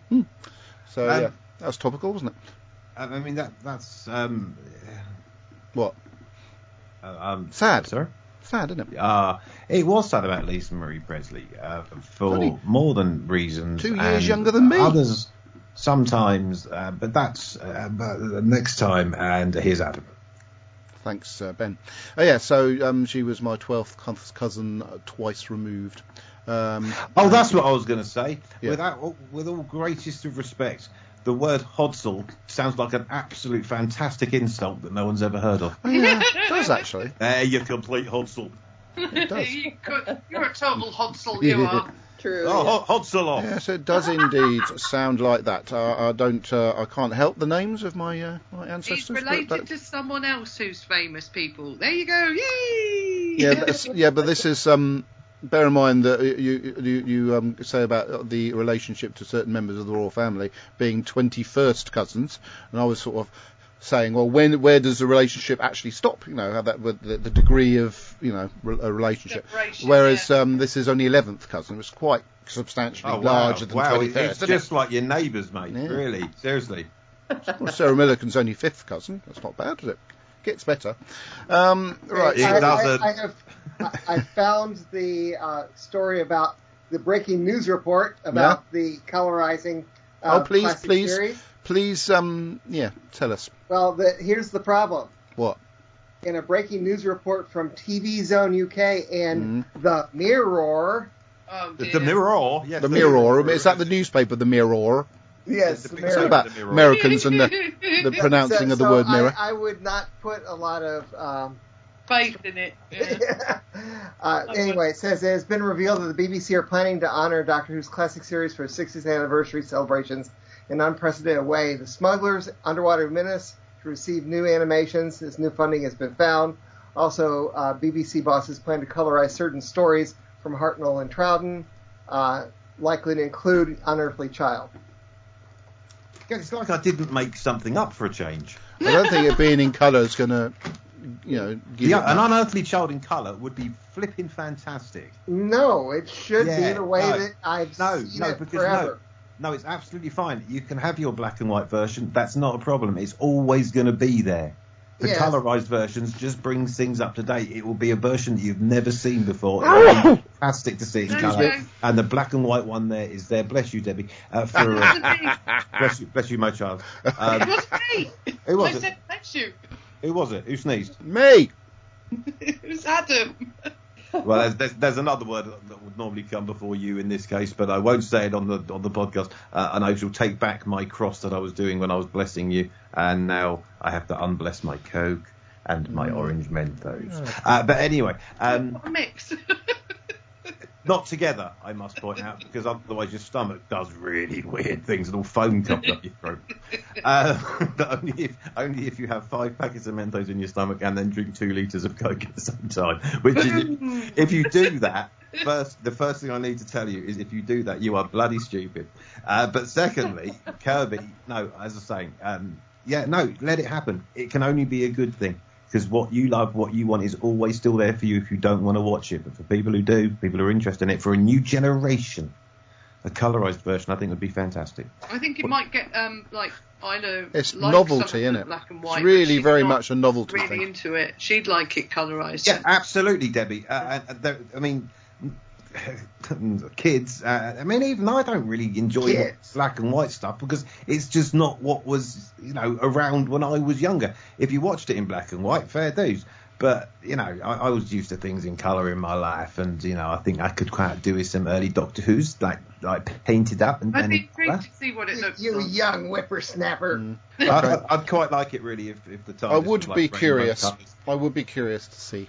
So is that you're bi-curious? Probably. Well, like the animations, it depends my daughter would be very proud of me if I was. Doctor Who... Yeah, you can watch the animations either way. Yes. Well, that's what we're saying. Who won? I don't watch the animations. I'm not standing up saying you shouldn't be doing... Doctor UK. Not in my name. Played up. It depends on the quality of the work that they do, whether it's an animation or whether it's the colorization. I've seen some pretty abysmal colorizations of things, and that could spoil it as much as helping. I totally agree with you. There has been some appalling colorisations over the years, but the technology now has increased so much over the last couple of years that they've got to make a good job of it. Otherwise, they'll be shot. Okay. Apparently. Anyway, whowon.co.uk. Latest products, apparently. Rule of Death, which is a Blake 7 story. Is that whowon.co.uk? Death on Arrival. Yeah. Yes. Well, it says Death on Arrival. These are ready to buy now, by the way, on CD. Yeah. Katie Manning, John Coleshaw, and Tim Treloar read a dynamic trio of stories by Paul Marge, inspired by comic strips first published in Doctor Who Annual. Ice Kings, Daleks Illustrated, 10th Doctor Classic Companions, and Rose Tyler Dimension Canon 2. These are titles available at whowon.co.uk, coming soon. We have 8th Doctor Connections, a Big Finish production. I would imagine the 8th Doctor's in that. Oh, you know that the woman that plays his main companion? Is it Lisa Bowerman or something like that? Is that right? Is that right? Yeah. She was at. I forgot to mention this, but she was at Wales Comic Con. What is that noise? Probably Ben. What is that? It's Ben. He's probably got the kettle on. Allies and Enemies, whatever that is. Don't know what that is. It doesn't really show. Oh, it's a Blake 7 story. Empire Man, a Torchwood story. Obviously doesn't count because John Barrowman's not in it. Lincolnshire Poacher CD, featuring friend of the show, Gareth David Lloyd. He's actually he's got his name on the title of that one. He never mentioned that when I was chatting to him. We went to see him at Wales Comic Con. I sort of had to chat with him, and he said, "Oh look, here's your wife and daughter." Looked over, and there was Deb and Isabella waving at him, and he had a chat with them, and ignored me. No, you didn't really. Anyway, A Ninth Doctor Adventures, Hidden Depths. These are really quite good titles. Torchwood Soho Unbegotten. Unit Brave New World 2 Visitants. There's loads of titles coming out, Mary? War Doctor Begins, He Who Fights the Monsters. And War Master 8, Escape from Reality. Absolutely lots of titles coming out. These are available on CD. The good old CDs, because obviously if you go to the Big Finish website, you can actually download these titles. Figures, same old stuff. But there's also a playing cards set of the 12th Doctor. Right, so that's whowon.co.uk. Lavazzi. I'm just seeing if Lavazzi have a sale since Christmas is now over. Where you can buy, of course, the 11th Doctor's iconic question mark umbrella. Get that while you can, because I don't think it's going to be available forever. It's taken a long time for it to be back in circulation, but it's $49.99, and it's really good in the rain. Funny enough, it is actually quite sturdy, unlike a lot of umbrellas that blow inside out. This one doesn't. I've used it several times in the rain, and as part of my sort of amalgamation cosplay, if you like. Of course, the 7th Doctor's question mark pullover. I'm not getting any more because I just wear them until they're little tufts of wool or acrylic or whatever they're made of. Essentially, you shouldn't wear them because they just get worn out because they're too nice to wear.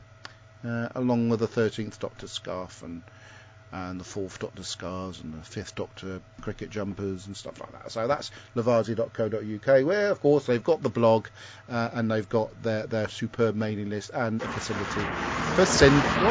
Do they have 2nd Doctor socks?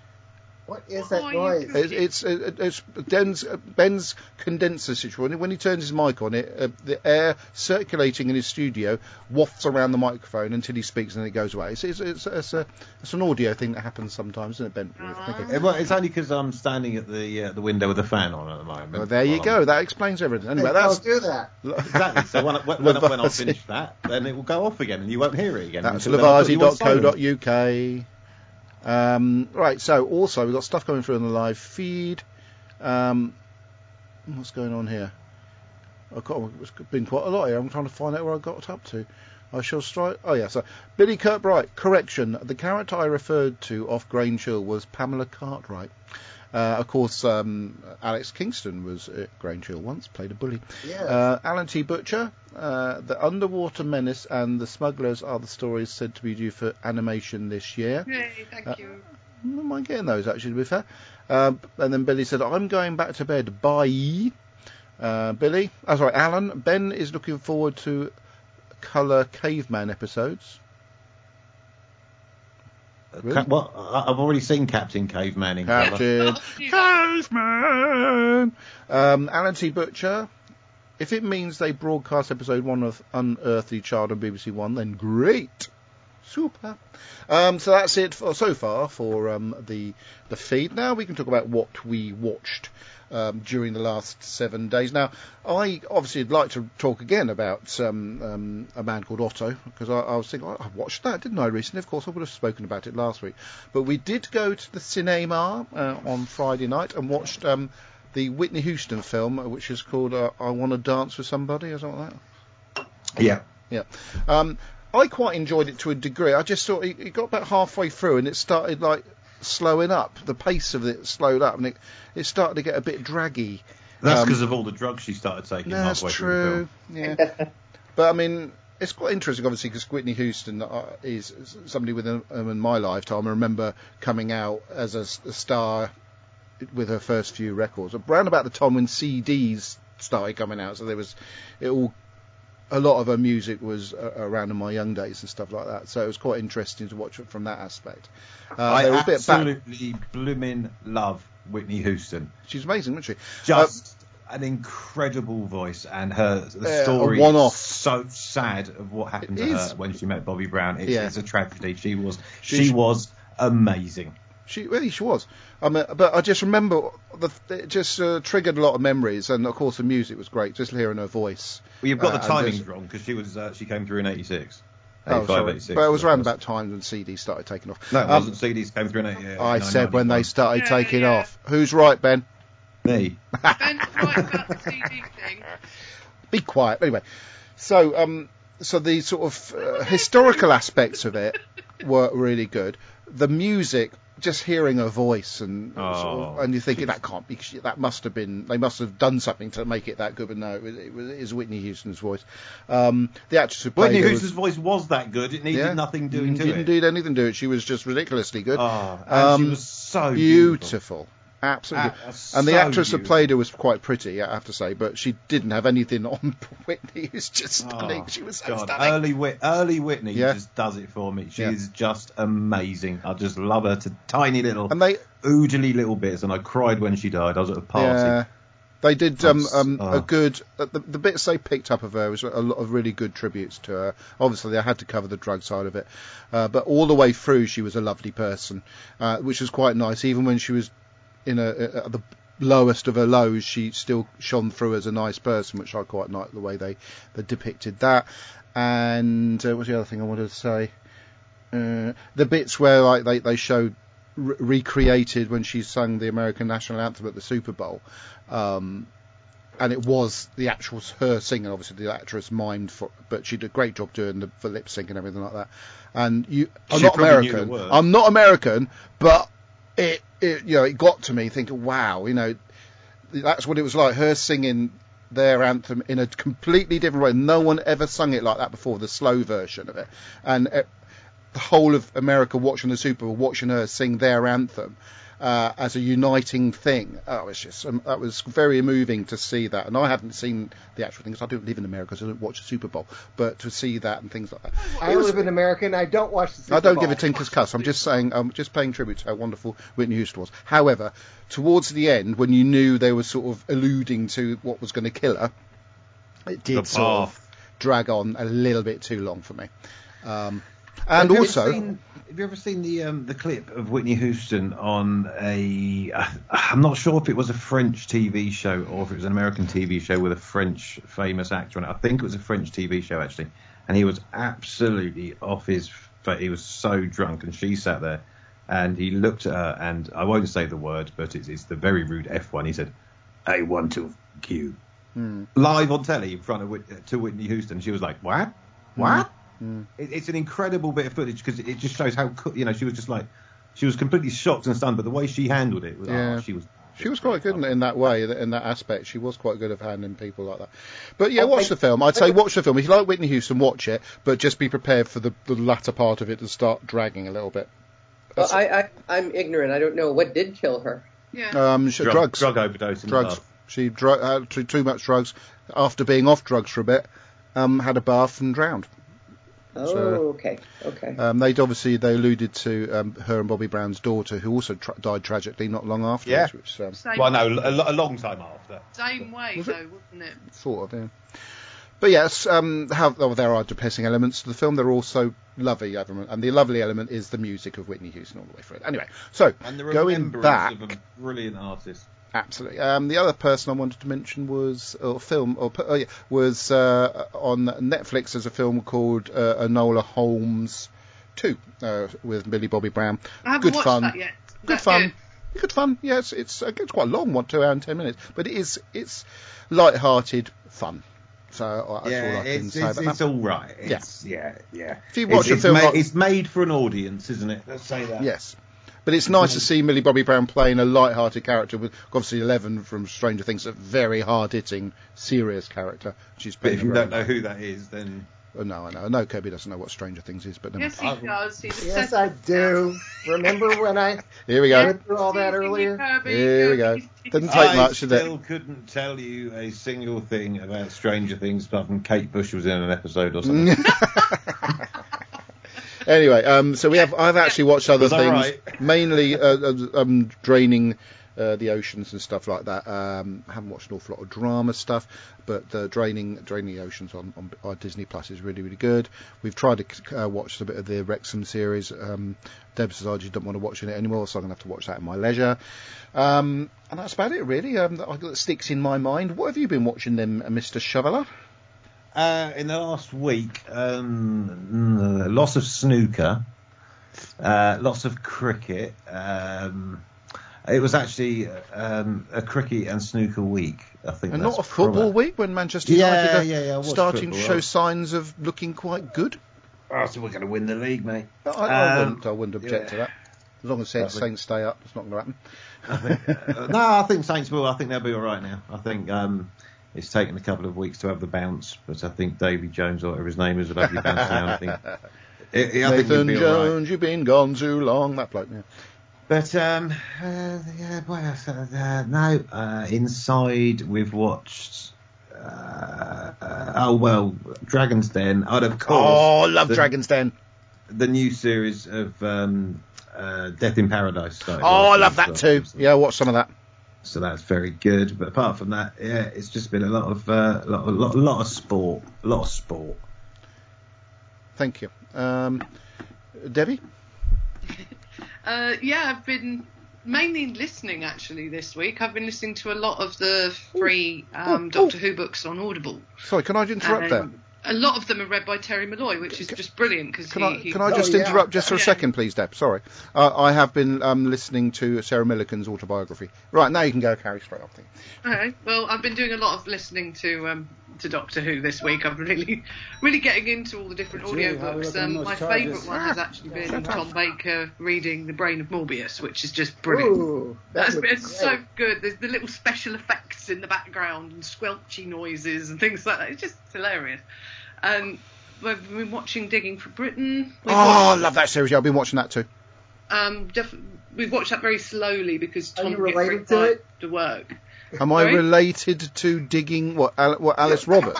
I'd like to be related to Alice Roberts. I love the way she speaks. We've done Ghostbusters Afterlife again, introducing another of Isla's friends into the Ghostbusters fandom, because it seems to be a gateway Ghostbusters movies for them to then watch the originals without being too judgy.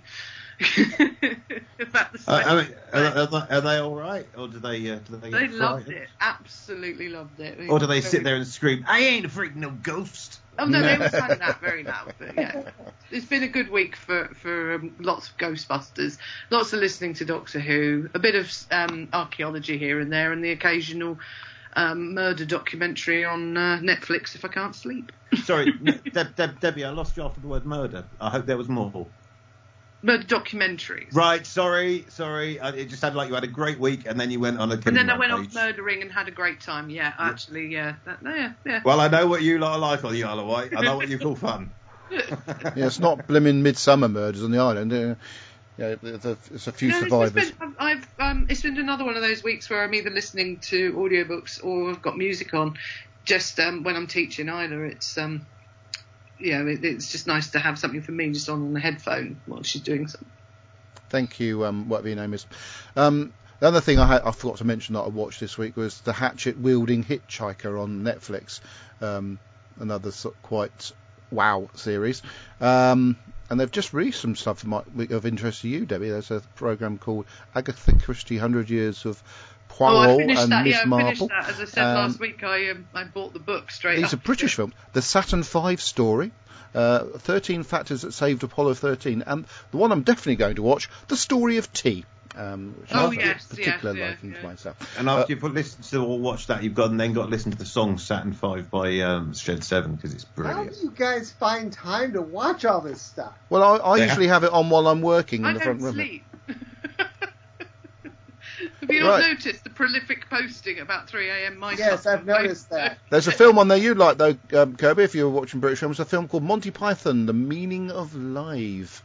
So it's The Meaning of Life Live. Oh, I might have to watch that. I just bought Python on vinyl. It's brilliant. It's live. Yeah, Python on vinyl, that's the best way to listen to it. I have to agree. I don't watch or listen to anything. I just get it pumped into my brain 24 hours a day. Kirby, what have you been watching? Nothing. Okay, moving on, Mary. I don't understand where you get time for all that. I watch I've just lots bloody of explained. YouTube shorts. Right, when I'm working, Kirby, I usually when I'm working, I'm editing, aren't I? Editing photos, video, whatever. So I have a program on just to take the silence out of the room, and that's how I absorb some things. And then in the evening, I get a couple of hours to sit down and wind down when I watch stuff as well. Okay, I see the Monty Python, The Meaning of Life, and it's on Netflix, so I will watch it. Thank you, Kirby. Why have you gone all quiet? I don't know. It's your turn. Is that it? So no, you really haven't watched anything? He did say watch nothing. I've mainly been watching lots of YouTube things, a lot of stuff with the new Super Nintendo World opening up in California at Universal Studios, and then going back and watching stuff about where it opened up in Japan's Universal Studios last year, because it's really cool looking. I forgot to mention I finished The Crown, which is ironically exactly what Prince Harry's been doing. Anyway, so... Hey, Kirby, you're always talking about all these vintage shows that you watch. Like vintage comedy shows and that you watch several times over, actually. Yeah, but I haven't watched anything in the last week. We'll get on with it. Right, so also on Netflix, there's a few other good things that I've put ready to watch, like Our Universe and The Volcano Rescue from Wakari, Ramesh Ranganathan, The Cynic, 2 episodes of that. Oh, I've got so much waiting, so much lined up to watch. Yeah, I've had so much stuff I've put on there. I've got about 300 shows that I haven't actually watched. I've just put on my list. I've got a whole bunch of stuff that I've started watching. I haven't finished watching. Have you ever watched Monty Python Live Mostly, 1 Down, 5 to Go, Kirby? No. That's the show I saw, basically. That's it's not the one you saw. Yeah, so it's not the one I went to, but it's a show I saw. So if you want to watch something really, really good and nostalgic, because it's the last time that lineup of the Monty Python team were together. So here we go. Have you got a theme tune for this particular section of the show, Ben? So tell us what she's watched this week. Seamless. And what she's listened to in a Mustang. And also what was read in the world of Mary Blitzlang. And when it comes to Big Finish, she's the leader of the gang. So shut your mouth, pray silence hears Mary Blitzlang. The other one was seamless. Really, I think we did quite well with that bit, actually. Well, mostly, I'm watching basketball because it's that season. And well, yes, it's available on Sky now. I must dive into it. Well, you know what I mean. Checked up on Coronation Street. And oh, never mind. You can get ointment for things like that, Mary. God. Really boring storylines. Thank you. Both of them, that's the kind of stuff that I run in the background, because they don't need your full attention to watch. Yeah. However, I did watch a movie called The Menu. Oh yeah, we're lined up to watch that one. That's okay. We're watching that next Very week. Bizarre. Was it appetizing? Pardon me? Was it appetizing? Some of it. Oh. Yeah. I'd be interested to get your reactions when you do watch it, because it threw me for a loop. And I'm in the middle of watching something called The Bright Blue Eye, I think it's called. It's a mystery that involves the early Edgar Allan Poe. Was he one of the early Teletubbies? It's what? One of the early Teletubbies. No, I don't think so. All right, I'll give you. That was a really good joke. Sorry, Ben. It was a slow burner, that one. That was really 15 seconds to catch up, and then No, we're all it was going to the laugh way at the same Kirby time. laughed. It was the way Kirby laughed at you that I was laughing at. I'm still reading Anna Karenina. I'm almost done. Oh, I'm reading something. How are you doing with it? I'm still fascinated by it because, again, you know, I read it decades ago, so I didn't remember all the different storylines that are actually in the book. So it weaves together nicely towards the end, doesn't it? Just sort of. Yeah. You kind of know what's coming, so I'm kind of dreading the end. But anyway, and on Big Finish, I've been listening to a series of stories put up for the Sixth Doctor. The album is called Purity Undreamed. The stories are interesting, and they have Bonnie Langford in them, and I always love Bonnie Langford, so I'm happy to listen to her. I'm listening to some Gallifrey stories. I've kind of gone back to the beginning, and I'm on to the third one from the beginning. It's called The Inquiry, and it's just really interesting to hear Romana be so different because she's the president of Gallifrey in these, and she's very commanding and very, authoritative, and not at all, like she was when she was with the Fourth Doctor. And Leela is in them because they work together on a lot of things.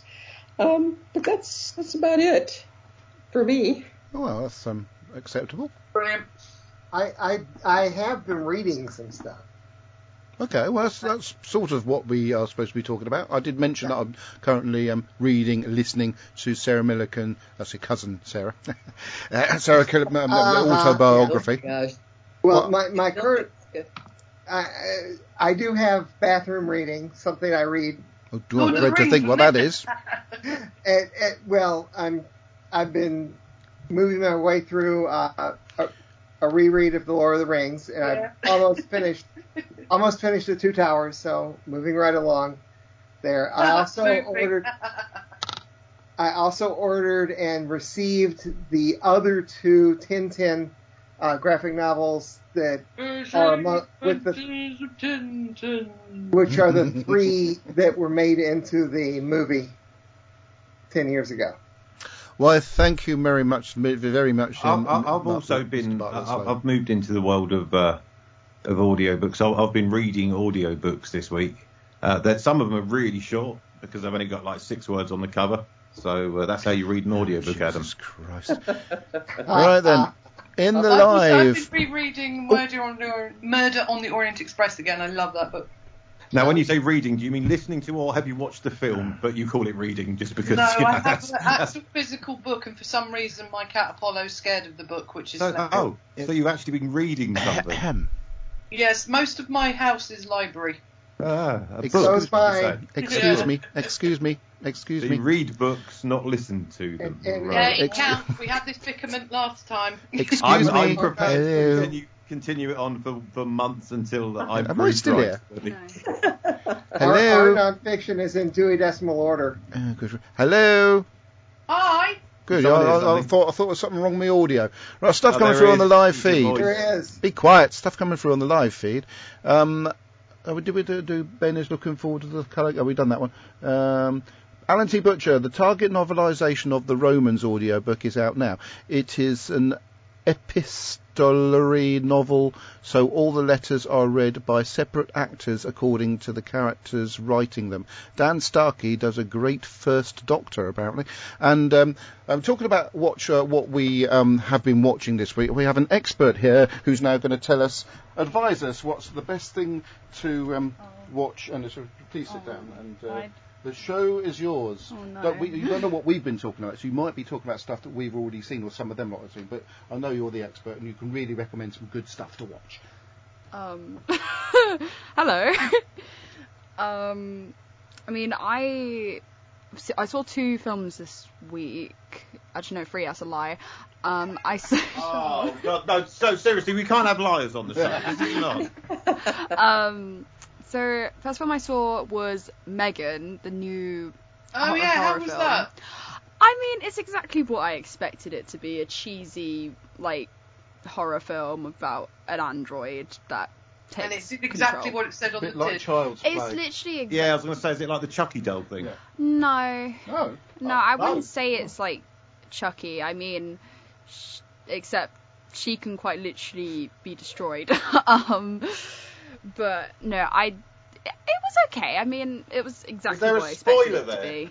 Yeah, I'm very sorry. Might have detected a small one. And say as well, I saw the Whitney Houston I Want to Dance with Somebody. I thought it was absolutely terrible. Is that with somebody who loves you? Yeah. I'm glad you laughed. Yeah, no, I thought it was a very bad film. It was just very badly edited, a lot of blanks, and it didn't really tell Whitney Houston's story. It was a bit backwards and forwards, wasn't it? Yeah. But the music was great. Oh yeah, of course. Whitney Houston's music is mwah, but the film was terrible and definitely didn't live up to the legacy of her. So, and as well, to top it off, I saw Puss in Boots: The Last Wish. Yeah. I want to watch that. Where did you see that? Illegal websites. I want to see that. It's absolutely amazing, and it's worth the hype. It's so probably my favourite. It was film. worth every penny you paid for Oh it. yeah, absolutely. Honestly, I will go to cinema to see it because it's just so good. I'd love to watch it again. Like, I didn't expect to like it. Hold on, you don't need to pay for it because you've... Oh, sorry. No, I don't need to pay for it. She's got Cineworld Pass. No, but I'd likely pay for Gibby because... yeah, but no, it was just so good, and I'm glad DreamWorks is getting their comeback because DreamWorks is great. So that's the film side of things. What about telly? The stuff you may have been watching on streaming facilities. Have you not what you're watching? Anything? Well, right now, I mean, me and Mum just watched the first couple episodes of Welcome to Chippendale, and like at the moment it's like really good. Like, we are really enjoying it at the moment, but like don't know what's to come. But yeah, that's kind of all I've been watching really. It's not been a lot streaming wise on, so yeah, that's pretty much it. So what are you lined up to watch next then? Fablemans. Oh yes, I'm looking forward to seeing that. Babylon when it comes out on the illegal website because I'm not allowed to watch it yet. Any police people that are listening in, take no notice. Yeah, just ignore. No, I mean, to be honest, there's a lot of films coming out this year that I'm very excited for. So Benny the Tap. Yeah. I'm looking forward to Benny the Tap. I'm looking Benny the Tap. Yes, it's a film about a bloke who's a tap. Yeah. I'm looking forward to Cocaine Bear. Cocaine Bear. Yeah, it's a film about a bear on cocaine. Yeah, I've heard about that. Yeah. I believe the bear accidentally ate some. Yeah. Oh, right. Yeah. Yeah, it's great. I'm they so just hyped happened for to it. have a film crew there.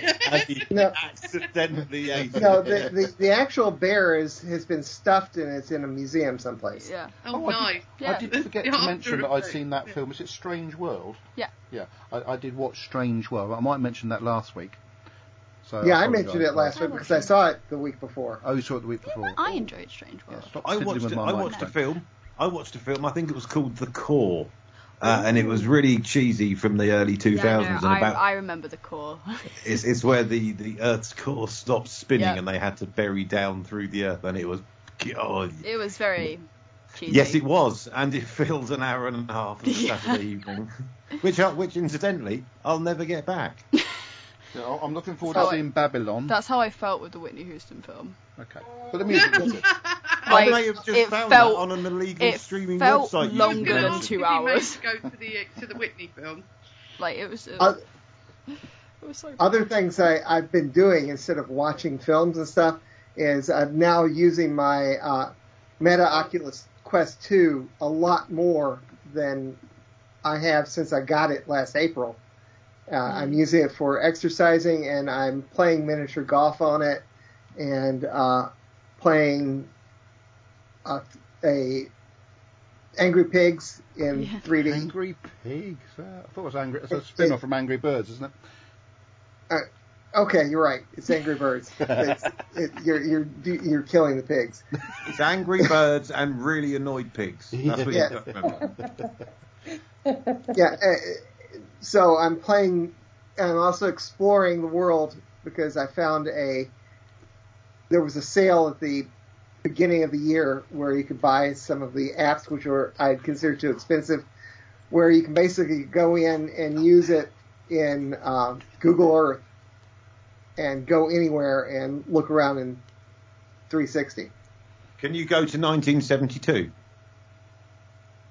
What? Well, he said you can go anywhere. Why specifically 1972? Why not? Fair enough. It's not a TARDIS.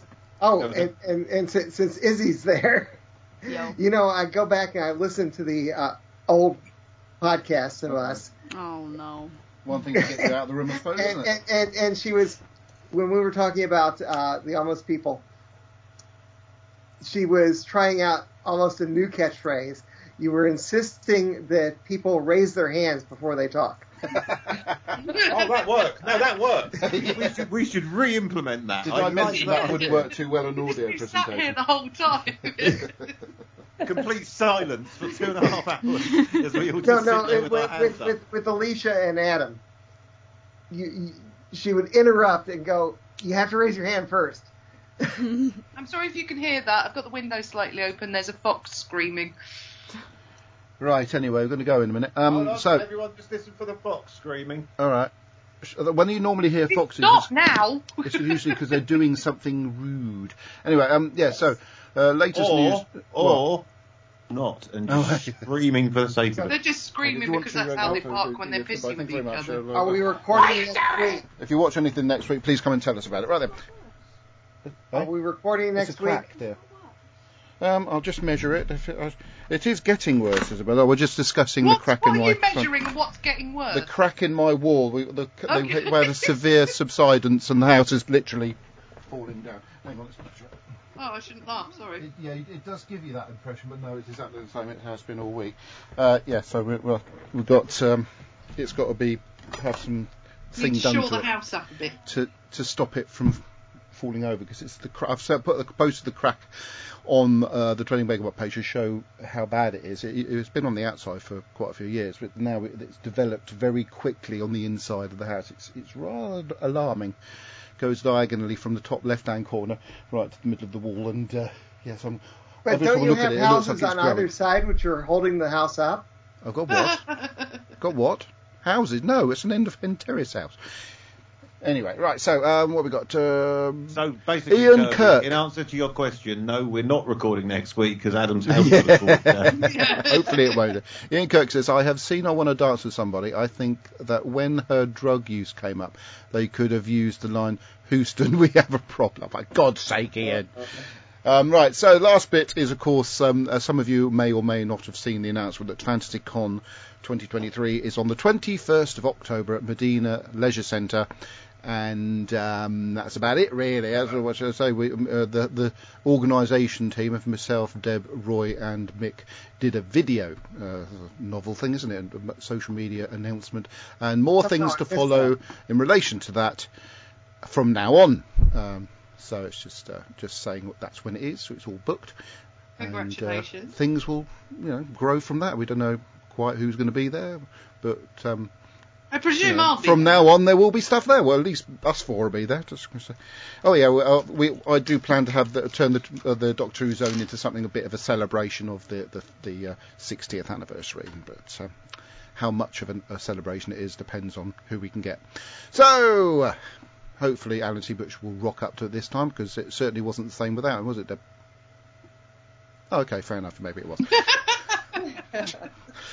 So next week we're going to be looking at a Doctor Who story, title of which have used. Is this something to do with Good Man Goes to War? Good Man Goes to War. This is where we meet Strax, isn't it? If I remember rightly. Correct. Yeah.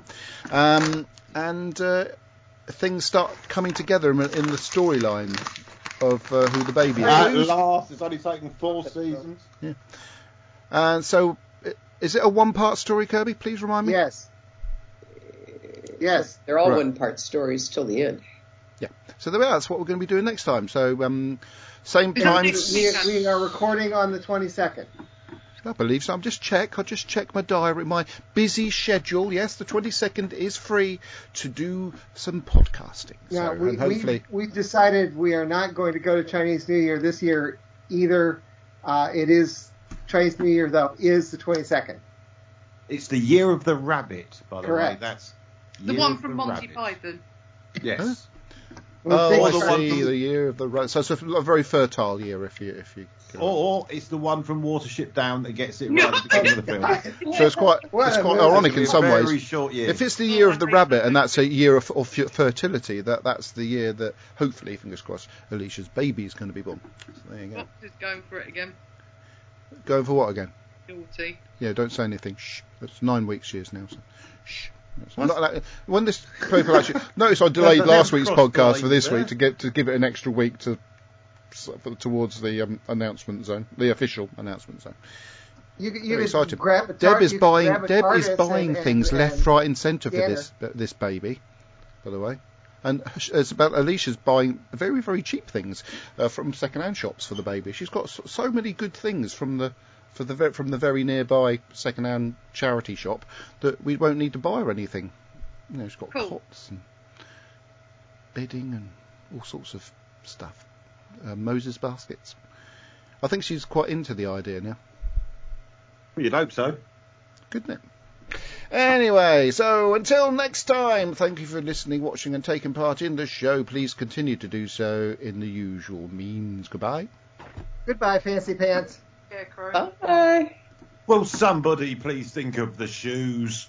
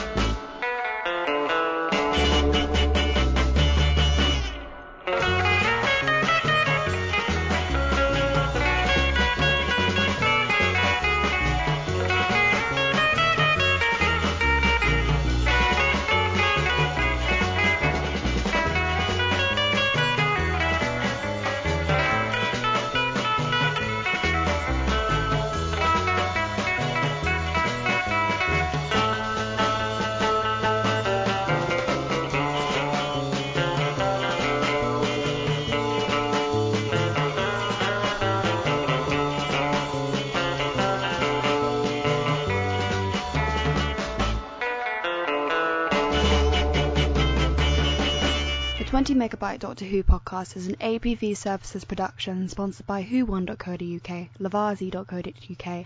We are a proud member of the Doctor Who Podcast Alliance. Doctor Who is a trademark of the BBC. No copyright infringement intended. Sorry, got a break wind. That was better. I've been holding on to that for 2 hours. Oh my gosh.